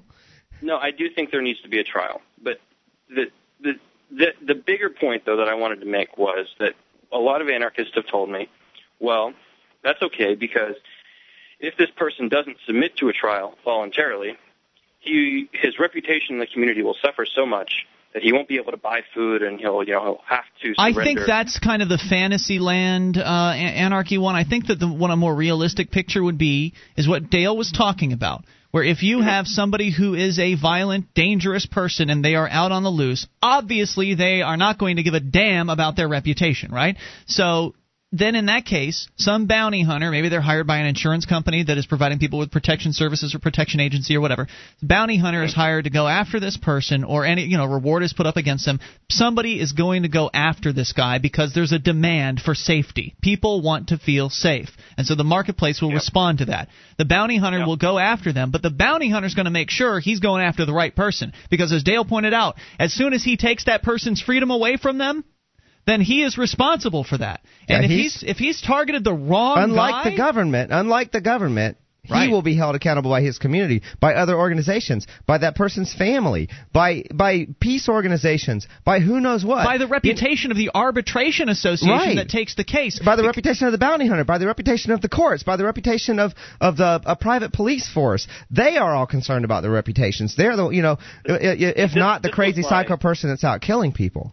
This was my question, and it had to do with the fact that the anarchists seem to rely a lot on people's reputations. And the Wait a minute. Hold before you go on with that. Do you understand what has been said about the idea of having somebody go putting their reputation on the line and going after a criminal and bringing them to justice involuntarily? I'm talking about a criminal who is obviously not submitting. I'm talking about a criminal who is psychotic, who doesn't understand we're still things. Relying on someone valuing their reputation. The bounty hunter values his reputation. Well, what are you relying on alternatively? Well, this was my question, and as I was listening, I listened to the. Well, usually I don't listen live. I listen to the podcast, and I don't remember which day it was, but it was Mark and Ian discussing the marijuana protests that were held on the day that Keene has a big festival where there's a lot of families, and a lot of people were offended that there were people smoking marijuana around children. Some people were offended. I don't know if it was a lot. Right. Okay. Some people were offended, and Mark was saying, well, it lacks tact. It's rude. And you were saying, I really don't care what the people think because I'm a free person. And I was just thinking, if I'm to base the system on the assumption that people value their reputations, shouldn't I assume that the people who – it seems to me that most people don't value their reputations very much unless the person who – people only want to be thought well of by people who hold the same value system. And this isn't true just with certain people. I mean, it's true with everybody. There's people – everybody – How does that tie in? I see what you're saying. Do you want to talk about that? Sounds like a very different subject than someone who's going out and killing people. Well, no, but I see where he's saying. He's saying that he doesn't think people care in certain areas about their reputation. But how do you tie that into the question of the bounty hunter going after the rape suspect? Are you saying that that bounty hunters won't exist and they won't go after criminals? Well, I'm saying that I don't think that relying on people to do good work because of their reputations is a good assumption. I understand what he's saying. I understand what you're saying. I have a very short career as an attorney. I understand what you're saying. Criminals to know. Look, we're escalating this above, what Ian's being concerned about what people think of him for doing what he believes is the right thing to do. Okay, he thinks that his liberties are being compromised all the time in a violent fashion, and so he doesn't care about someone who's violent. He's still going to do what he thinks is right. That's a little different from what you're talking about, and I'll talk about it. Yeah, I want to bring this back around here. Coming up in Hour 3, we'll continue the discussion of reputation absent the government system, this one-size-fits-all violent monopoly. I find talking about this subject a living hell. Well, then you can go away. 800-259-9231. This is Free Talk Live. Hour 3's coming up. How long can you hold your breath? Not long. After air, water is the most critical factor for life. There are dozens of toxic substances in tap water, even pharmaceutical drugs that city processing can't remove. Sadly, most bottled water isn't much better. The chemicals in the bottles themselves are a serious health concern and a huge environmental problem. Filtering your own drinking water is the logical answer. You'll have a much better quality of water and save a bunch of money, too. Aquasana filters are thorough and more affordable per gallon than even pitcher-type filters. filters. Aquasana is consistently voted the best choice by Consumer's Digest. The filters are easy to use and install. Call 866-NO-BOTTLE to order or link online through freetalklive.com. If you'd like a 20% discount, and who wouldn't, when ordering online, use the discount code FTL. Again, that's FTL. Or call toll-free 866-NO-BOTTLE and tell them we sent you to get a great discount on all Aquasana products. Drink smart. 1-866-NO-BOTTLE. This is Free Talk Live. We're launching into the third hour of the show, and you can bring up whatever you want at 800-259-9231. That's the SACL CAI toll-free line. 1-800-259-9231. Tonight it's Ian with you. And Dale. And Mark. And you can join us online at freetalklive.com. We give you the features on the site for free, so enjoy those on us. Again, freetalklive.com.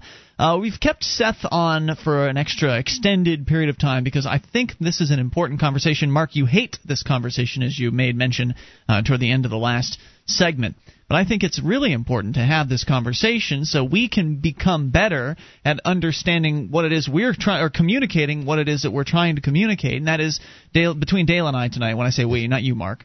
But Dale and I are talking about, or answering Seth's question from New Hampshire about the marketplace and how, in the absence of the violent monopoly that government currently holds over protection services and arbitration services, or the justice system, without that violent monopoly, how would things work? It's a completely legitimate question, and it's one of the first questions that comes up when somebody who considers himself a voluntarist would be talking about the voluntary society and ending the monopoly that we know of as government. It's a great question, and it needs to be answered. So, Seth, are you still with us there in New Hampshire? I am. Hi. Right. So, well, you said people don't really care that much about their reputations, but even the way government works now is largely built on the notion of reputation. Look at a politician cares about his reputation, and presumably we have this illusion of accountability from them because they're concerned about their reputations. So there's that. But I think, but you're really talking about a situation where you have like a psychotic killer, Not necessarily. Well, that's a nice big example because or you're a rapist or whatever. Because I mean, at this point we're yes, reputation is the soft word, but what I'm really talking about is being accountable for taking violent action, which the government isn't ultimately. Right. When the government takes the wrong person into custody, like they did with something that's not violent. Let's look at Cassidy having her topless event here in Keene. There was a young lady that walked around in public completely topless. She was arrested.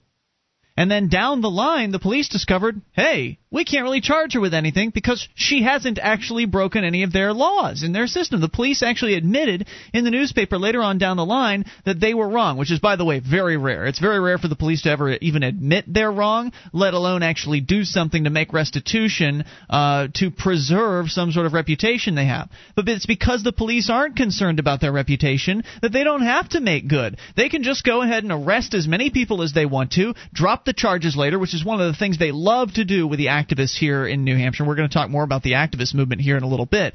But they love to just arrest people, bring them into their processing inside the system, let them out on the street, then let them sweat it out for a few months while they wait for their trial date to just drop the charges in advance of the trial. Sometimes at the trial, just deciding to drop the charges. And there's never anything that you can do about it. There's nothing you can do about it beyond the whole question of... You can go to them.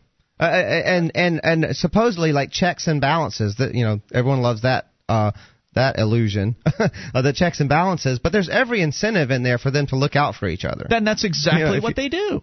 There are no checks and balances because the checks and balances are all on the same team as the people they're checking and balancing. They're all in positions of power, and they want to keep those positions of power, and they're not going to screw over their buddy who's going to be the one who's doing checks and balances on them later. No, Seth.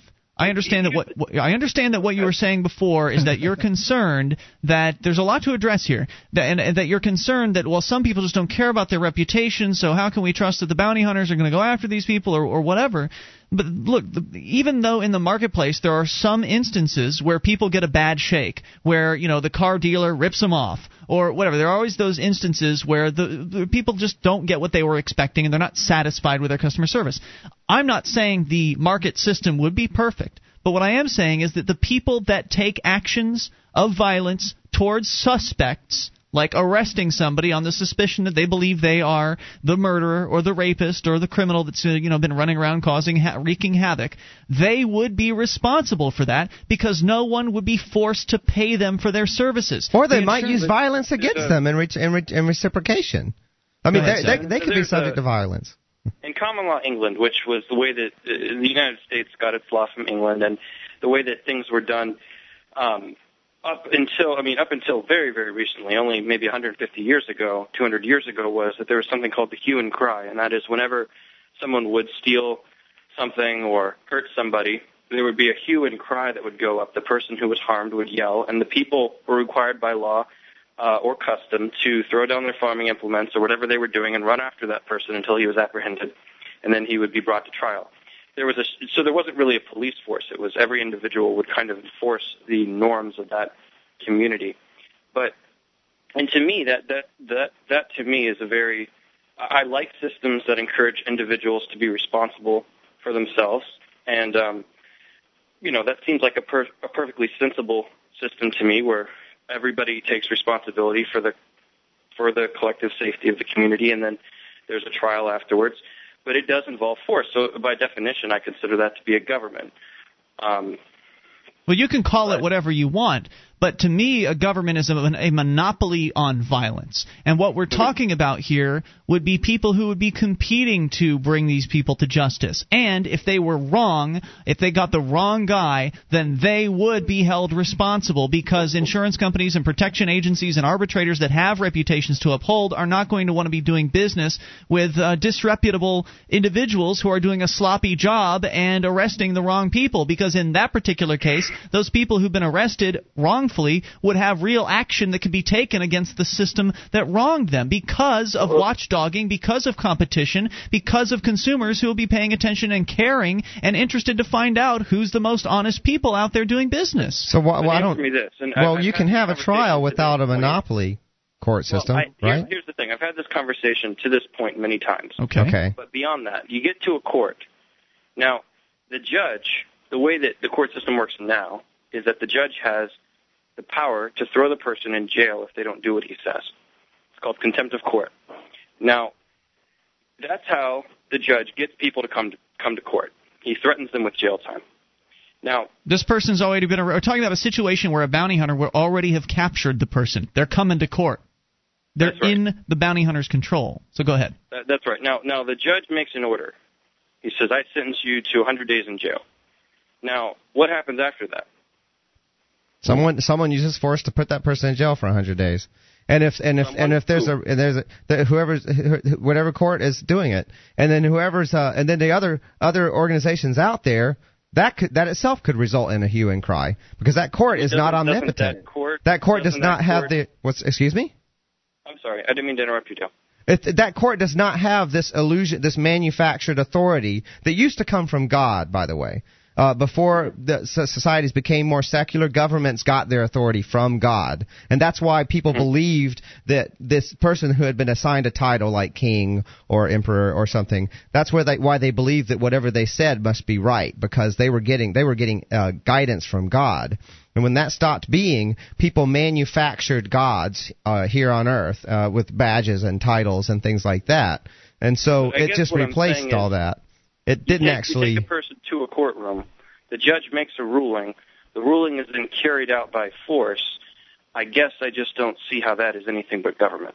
Because, look.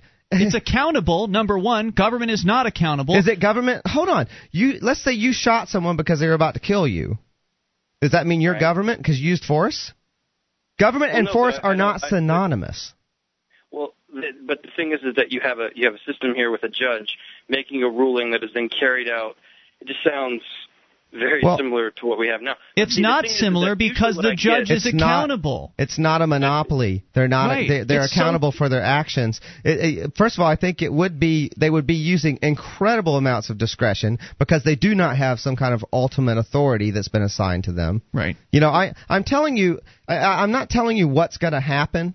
with Right. absent government. I'm trying to give you a scenario that Right. given that who knows what's going to what would happen if we disbanded our illusions. And I'm going to give you a quick analogy. Let's say you're a voodoo practitioner, okay? All right. And you've been using voodoo to try and heal people and stuff like that. And sometimes you heal people and sometimes you don't. But you always, say, well, your voodoo did it. And then later you decide, oh, my voodoo isn't doing anything. It's a myth. Okay? So, or if I told you your voodoo wasn't doing anything, it's a myth. It's just sometimes people heal and sometimes they don't. Well, I'm not going to replace your voodoo with another illusion. You know what I'm saying? It's that's what government is right now. Government is the voodoo. We can come back with more here in moments. 800-259-9231. Free Talk Live. Hey, podcasters. FTL has a new advertiser with a somewhat unusual arrangement. They're paying us for people that fill out their online form for inspections for their basements. You won't believe how affordable a dry, usable basement can be, and FTL gets $50 for everyone that fills out the online form at basement.freetalklive.com. $500 off, a lifetime warranty, and a free water watch alarm. Just go to basement.freetalklive.com. Click on Free Inspection and Estimate in the upper right-hand corner. Fill out the online form. Earn FTL $50.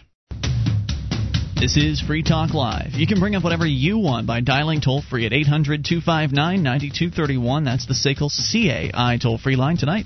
It's Ian here with you. And Dale. And Mark. And you can join us online at freetalklive.com. All the features are free, so enjoy those on us. Again, that's freetalklive.com.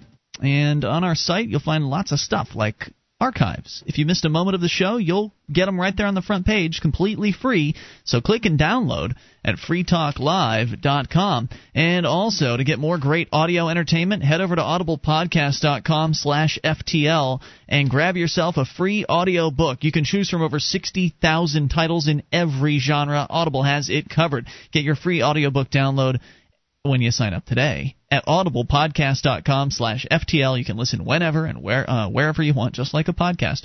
audiblepodcast.com/FTL for your free audiobook. All right, we're going to wrap this discussion up, at least, Seth, with you, because it's been going on protracted here. But I wanted to make sure you had a chance to ask any other questions that you might have or wrap up your thoughts.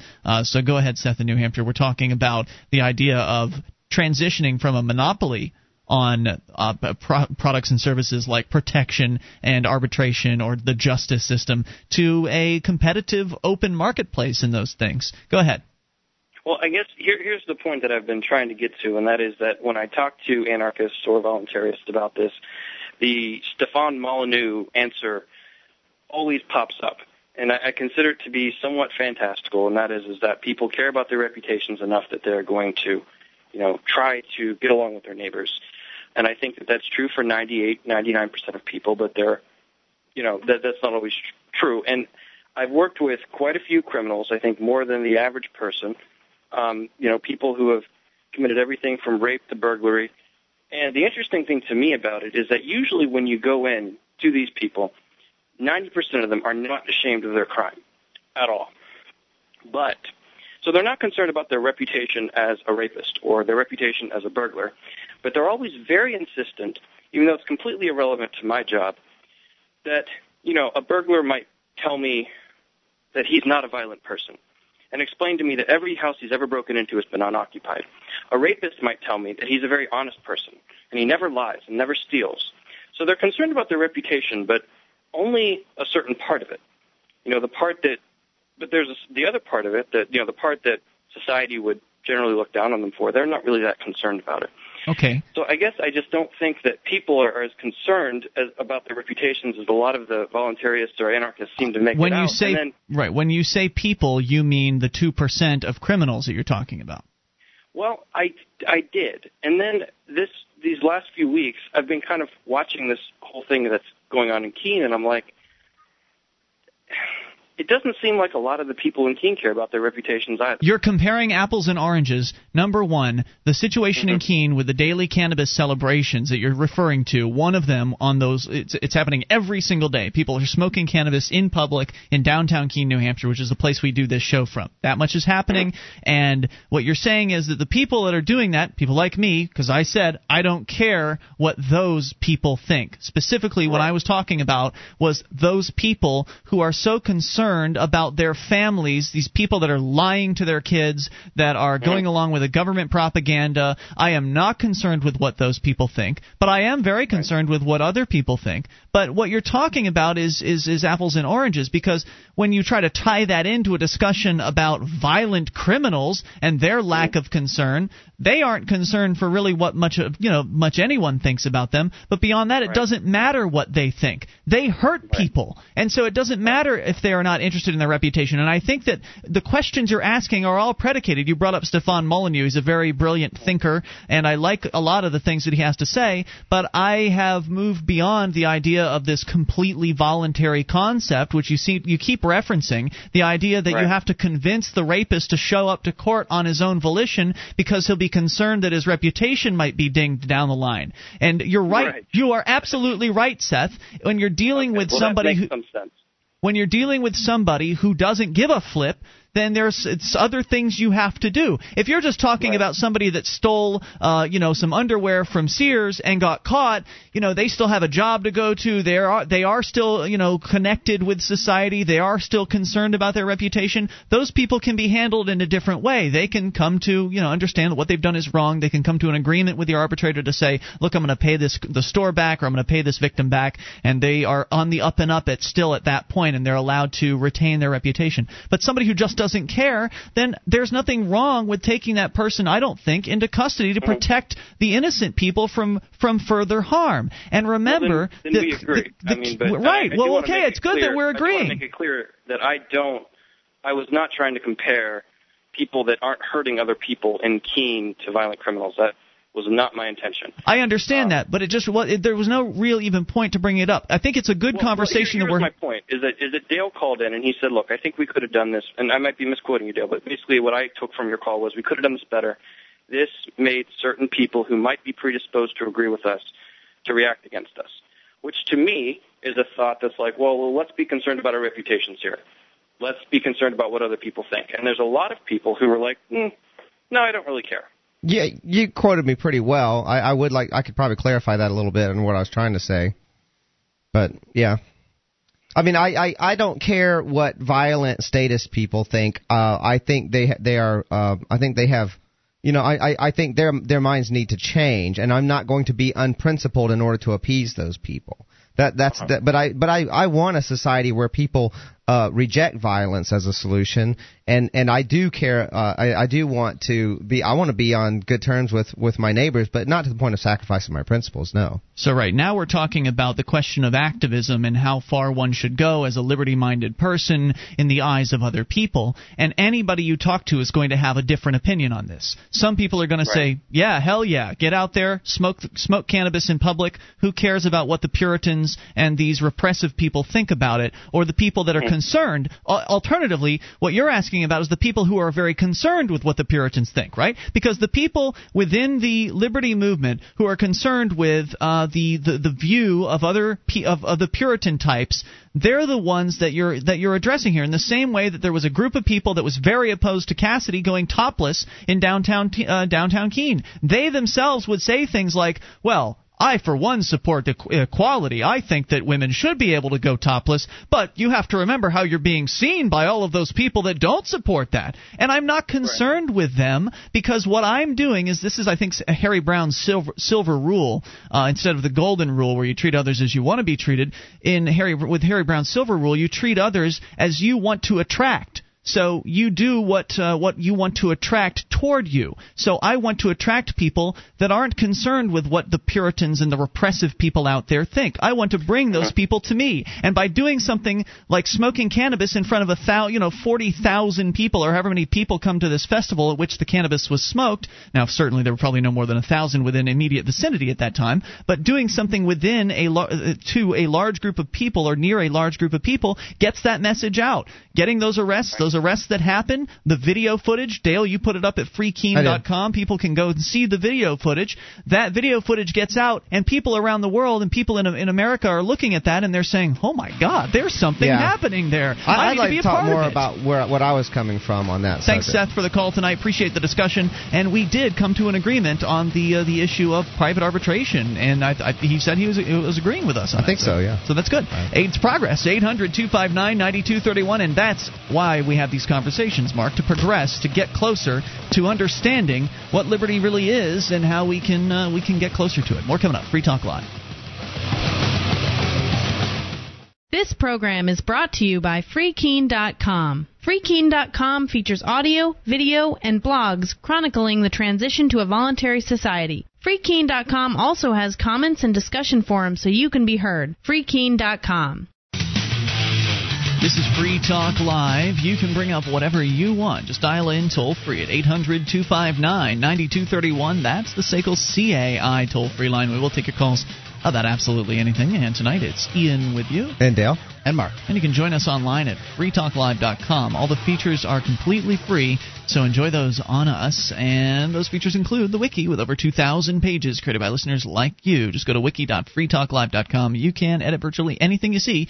WIKI, wiki.freetalklive.com.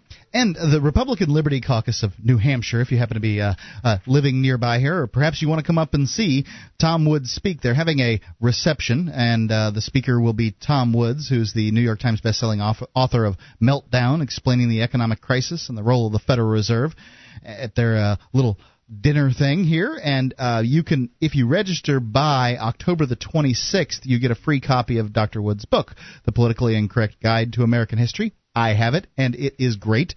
My mother-in-law read it, and she liked it too. So is all you have to do to go register to see Tom Woods speak is go to nhrliberty.org. That's nhrliberty.org. I'm a member of this organization, so, there you go.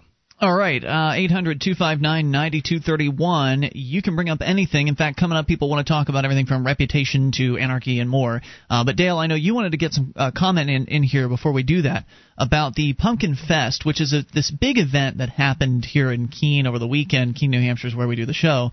It's a yearly event where thousands upon thousands of people come into town and they look at pumpkins, and they bring pumpkins and they look at them, and jack-o'-lanterns. They have food. Oh yeah, thanks, jack-o'-lanterns. They have food, and it's a neat little event.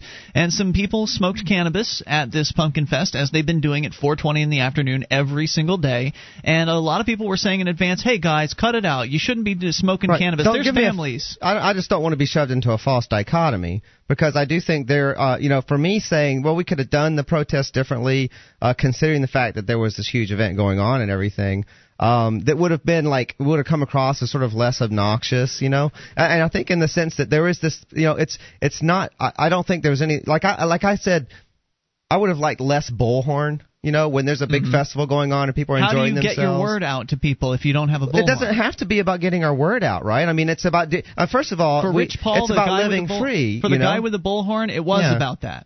His that's intention. fine. He can do that. I mean, right. I'm not being overly critical. I felt like he's in his rights to do that, certainly, and definitely he's having his rights violated all the time. That's sort of the idea of doing the 420 celebrations. The crowd loved it. I mean, the first place, and some of them did, and some of them were really, The people who didn't like not it all of aren't going to hang around there and say, "Boo on you, people! Not everyone did love it. You." They're going to walk away. Hold on. Not everyone did love it, and not necessarily were just Puritans and things like that. Some people were probably on our side in general and all for legalization and things like that. But just like, why are you being so obnoxious about this right here during the Pumpkin Festival? It sort of came across to me as like screaming for attention and in the middle of something. There's other stuff. He was looking for attention.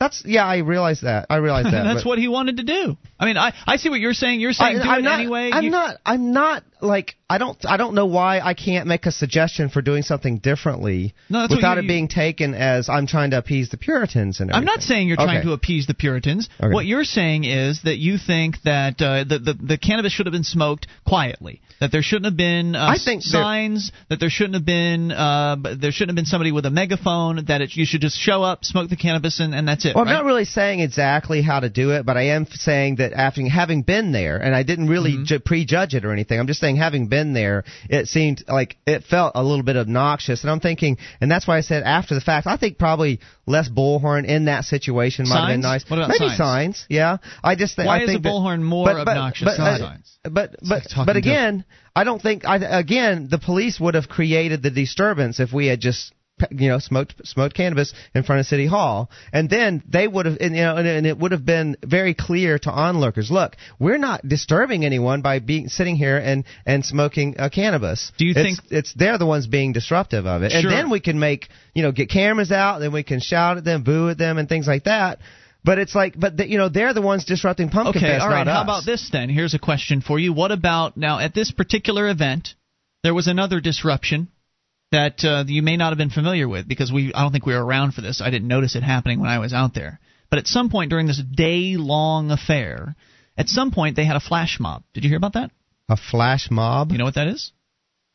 I think it's so. A major disruption. Okay. If you think one guy with a bullhorn is disruptive, what happens during a flash mob is essentially it's something that has only been possible because of the kind of text message culture and the internet and the interconnectivity that we all have today. Mm-hmm. Somebody comes up with the idea to go somewhere and do a flash mob, which usually something like dancing or having a pillow fight or something like that. They decide on an event. They decide on what they're going to do, and it's usually just dancing. So in this case, it was dancing, and some people just started to dance at a certain time. People that know where to go, they go to a certain location that's predetermined. The time is predetermined. The location's predetermined. These people just show up and they start dancing. And in fact, it was choreographed. Like people were apparently doing the same dance or whatever. And maybe even if it isn't choreographed, it's just different people dancing all in the same place. That is a huge distraction. It gets in people's way. People are in this one area dancing and dancing and dancing, and that could be very offensive to people. That's distracting. We shouldn't have anybody do distracting things at this public event that lasts all day long with 50,000 people. Again, I'm not saying that we shouldn't be distracting or anything like that. I like the flash mob dancing thing, actually. I just felt like, it just seemed a little bit obnoxious even to me with the bullhorn and everything preaching during Pumpkin Festival. That's all. I mean, I see. So flash mob, okay. I can tell you that the Free Staters, to the people that were annoyed by the flash mobs dancing, the Free Staters were blamed. They decided in their own minds that those were Free Staters doing the flash mob. Yes. So now Free Staters have managed, or at least the Free Keeniacs or whatever you want to call the outside the system activists here in Keene, New Hampshire, have managed to vilify themselves to the extent that the people in town that might be irritated by any activity will likely blame it on them. Whatever, they're going to blame all kinds of stuff on us. That I don't know what to even say about that. You don't think so? I just would like, I wish you wouldn't take it as like being, passing judgment, saying that's not okay to do. When I say I think it might have gone over better had we done this, and that's just my opinion about it. Okay. And so and I know that I just feel like. So you're saying it would go over better with a certain segment of the population that is offended by megaphones? I think it's not about.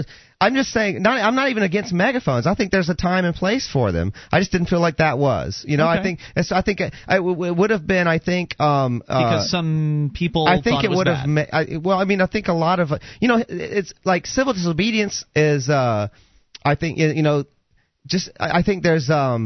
That can be very offensive. It can be done better. It can be done in a way that gets more bang for the buck. Right. So when I'm applying strategies to how we try to get a message across, then I don't know what that. I wish that wouldn't be taken as I'm saying that's not okay. You shouldn't do that.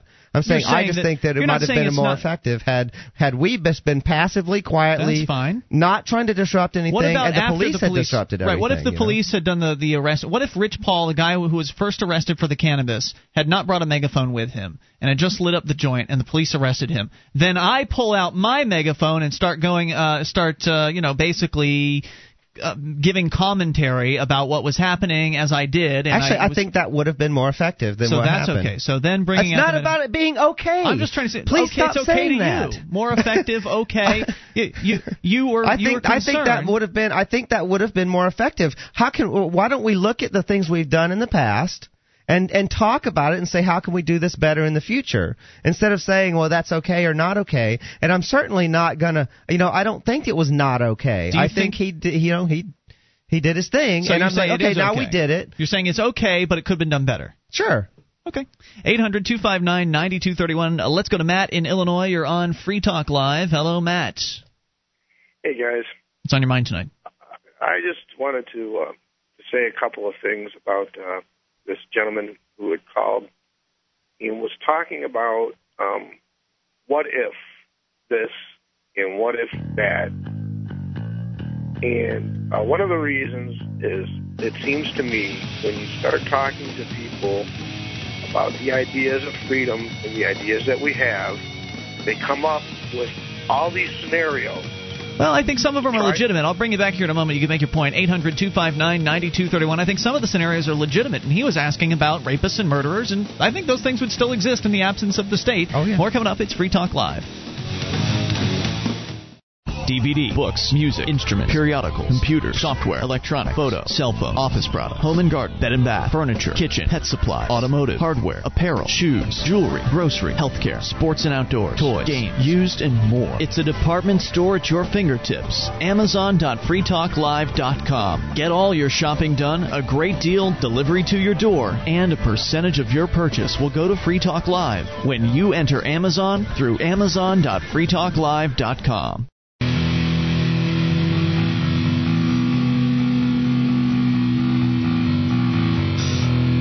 Free Talk Live. You can bring up what you want by dialing in toll-free at 800-259-9231. That's the SACL CAI toll-free line. Tonight it's Ian with you. And Dale. And Mark. And you can join us online at freetalklive.com. We give you the features for free, so enjoy those on us. Again, that's freetalklive.com, and if you enjoy this program, we ask you to become a Free Talk Live amplifier for as little as $3 a month. We'll take that money and reinvest it into the show and get on more radio stations around the country, bring more internet listeners on board, and expose new people to the ideas of freedom. Head over to amp.freetalklive.com and join up and get perks like access to the AMP-only call-in lines, chat room, forum, and more. amp.freetalklive.com. The Millionaire Patriot has 5 days of firearms training waiting for you, all for pennies on the dollar. Plus, if you act fast, the Millionaire Patriot will give you a free Springfield Armory XD pistol in the caliber of your choice. Go to frontsight.com for your free training, for your training and free gun. It's frontsight.com. All right, let's continue. Matt is on the line with us in Illinois. Matt, you were trying to make a point, and we ran out of time in the last segment, so do go right ahead. Yeah, whether their point is legitimate or not has nothing to do with what I was going to say. When we try to explain these things, it's important to remember that in a free market, it's going to evolve in such a way that we don't know exactly what's going to happen. When we're talking about free market reputation and courts and things like that, we are only giving possibilities that may occur. Correct. You can't say, I think that's what's going to happen is we're going to evolve into a better system than what we have. What you can say right now is what we have stifles any innovation and growth. We are not allowed to try new and different things that just might be better than what we have, because the government is a monopoly and refuses to let us try those things. You know what I was starting to say, and I got interrupted by the music myself. I said, imagine if you've been practicing voodoo all your life, and now your aunt has cancer, and you go out into the graveyard and you start practicing your voodoo rituals to the graveyard spirits to heal your aunt's cancer. And if I came up to you and said, look, this is nonsense. There's no graveyard spirits. They're not going to heal your aunt. And you'll say, oh, but sometimes people get healed when I do voodoo and everything. Like, yeah, it didn't have anything to do with your voodoo. Trust me. Just give up the voodoo. And if you said, well, then how am I going to heal your aunt? I'm like, well, I don't know how to heal your aunt, but I'm telling you, if you don't stop doing this, then you're not going to pursue maybe a dozen things that might work. to help heal your aunt's cancer, chemotherapy or medicinal marijuana or who knows what. But you've got to abandon the false solution before you can go on to real solutions. And that means you have to get over your fear too. Yeah, exactly. Yeah, that's a good way to put it. I think that's a good way to put it. That's kind of what I was trying to say. It's very difficult to even explain these things. So when you have a model that could work, well, this is what could happen, but it's not necessarily what's going to happen. That's true. And what it seems to me is that people who are arguing in favor of the state come up with these situations where, well, this is what you said. This is how it would work. And they don't understand, no, this isn't necessarily how it would work. Yeah, they're strawmanning you.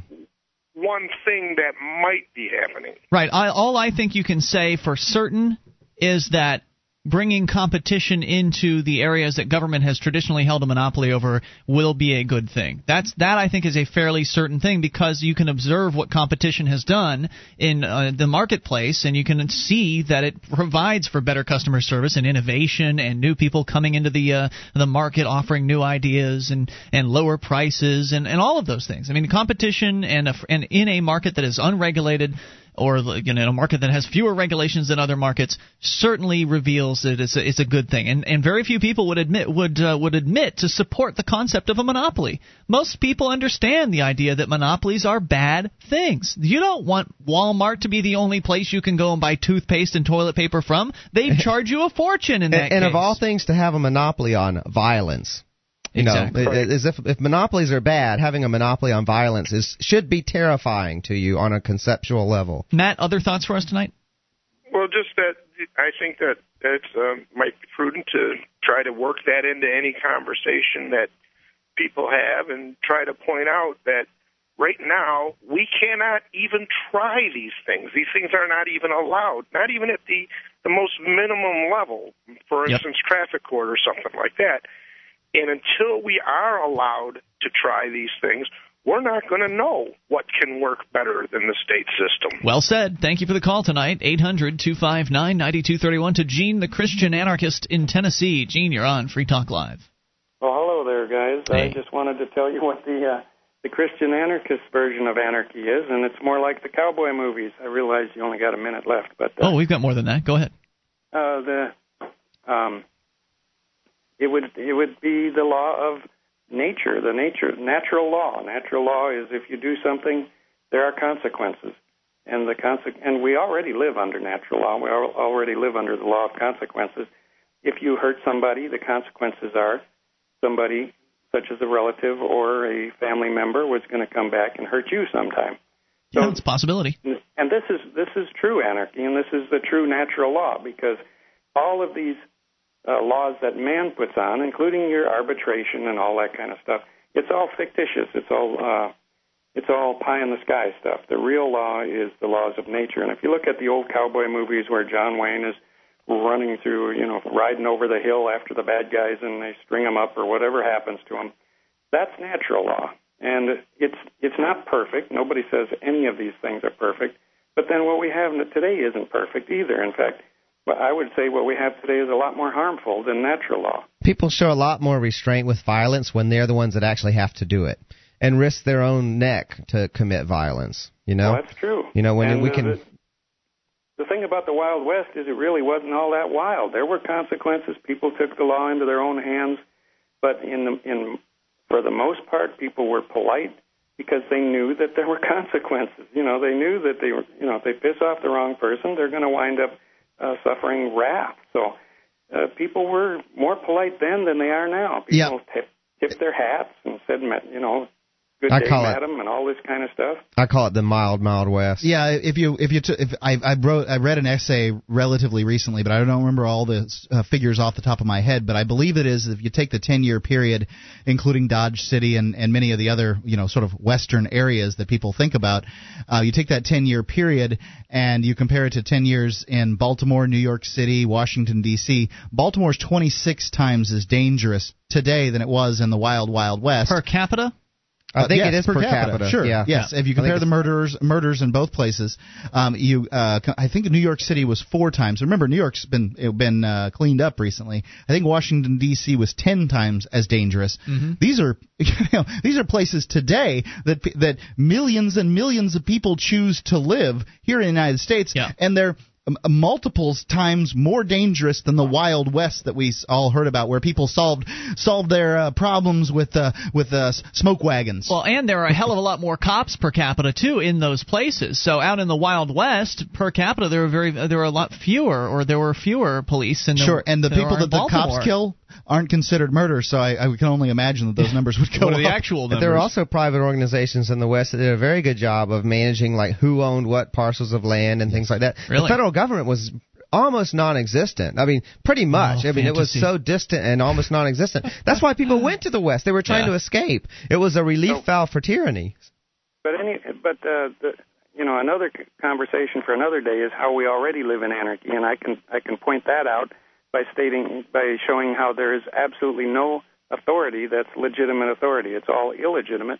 Therefore, since their authority is false, we already live under anarchy. But it's true. It's just the illusions. The illusions keep the gang. There's a criminal gang. Yeah, I agree as well. Right. There's a criminal gang that is lording over all of us and demanding our obedience and our cash. And that's a very chaotic situation, personally. Now, I know that anarchy doesn't necessarily mean chaos. When people finally realize that it is nothing more than a gang, that's when the whole gang falls apart. So yes. We need to educate people as well as they have to realize. There's a second step, Gene. They have to, number one, realize that the government is nothing more than a criminal gang of men and women that are doing violence and aggressing against peaceful people. They have to realize that. But second, they have to be willing to say no to them.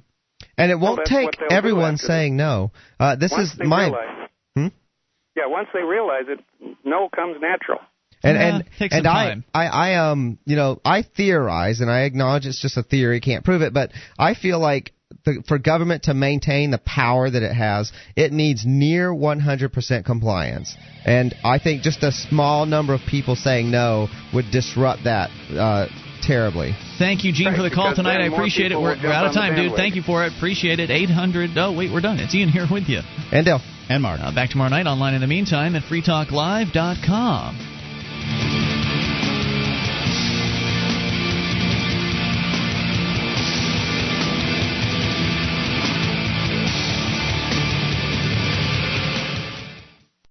If you're paying more than $14.95 per month for DSL, you are paying way too much. It's time to make the switch to DSL Extreme, the nation's #1 internet service provider. DSL Extreme is fast, and at $14.95 per month, it's cheaper than dial-up. Plus, you get free spam protection, a free modem, and 24-hour-a-day free local tech support with no setup fees. Some restrictions apply. Call 1-866-2-GET-NET. That's 1-866-2-GET-NET. Or go to DSLExtreme.com.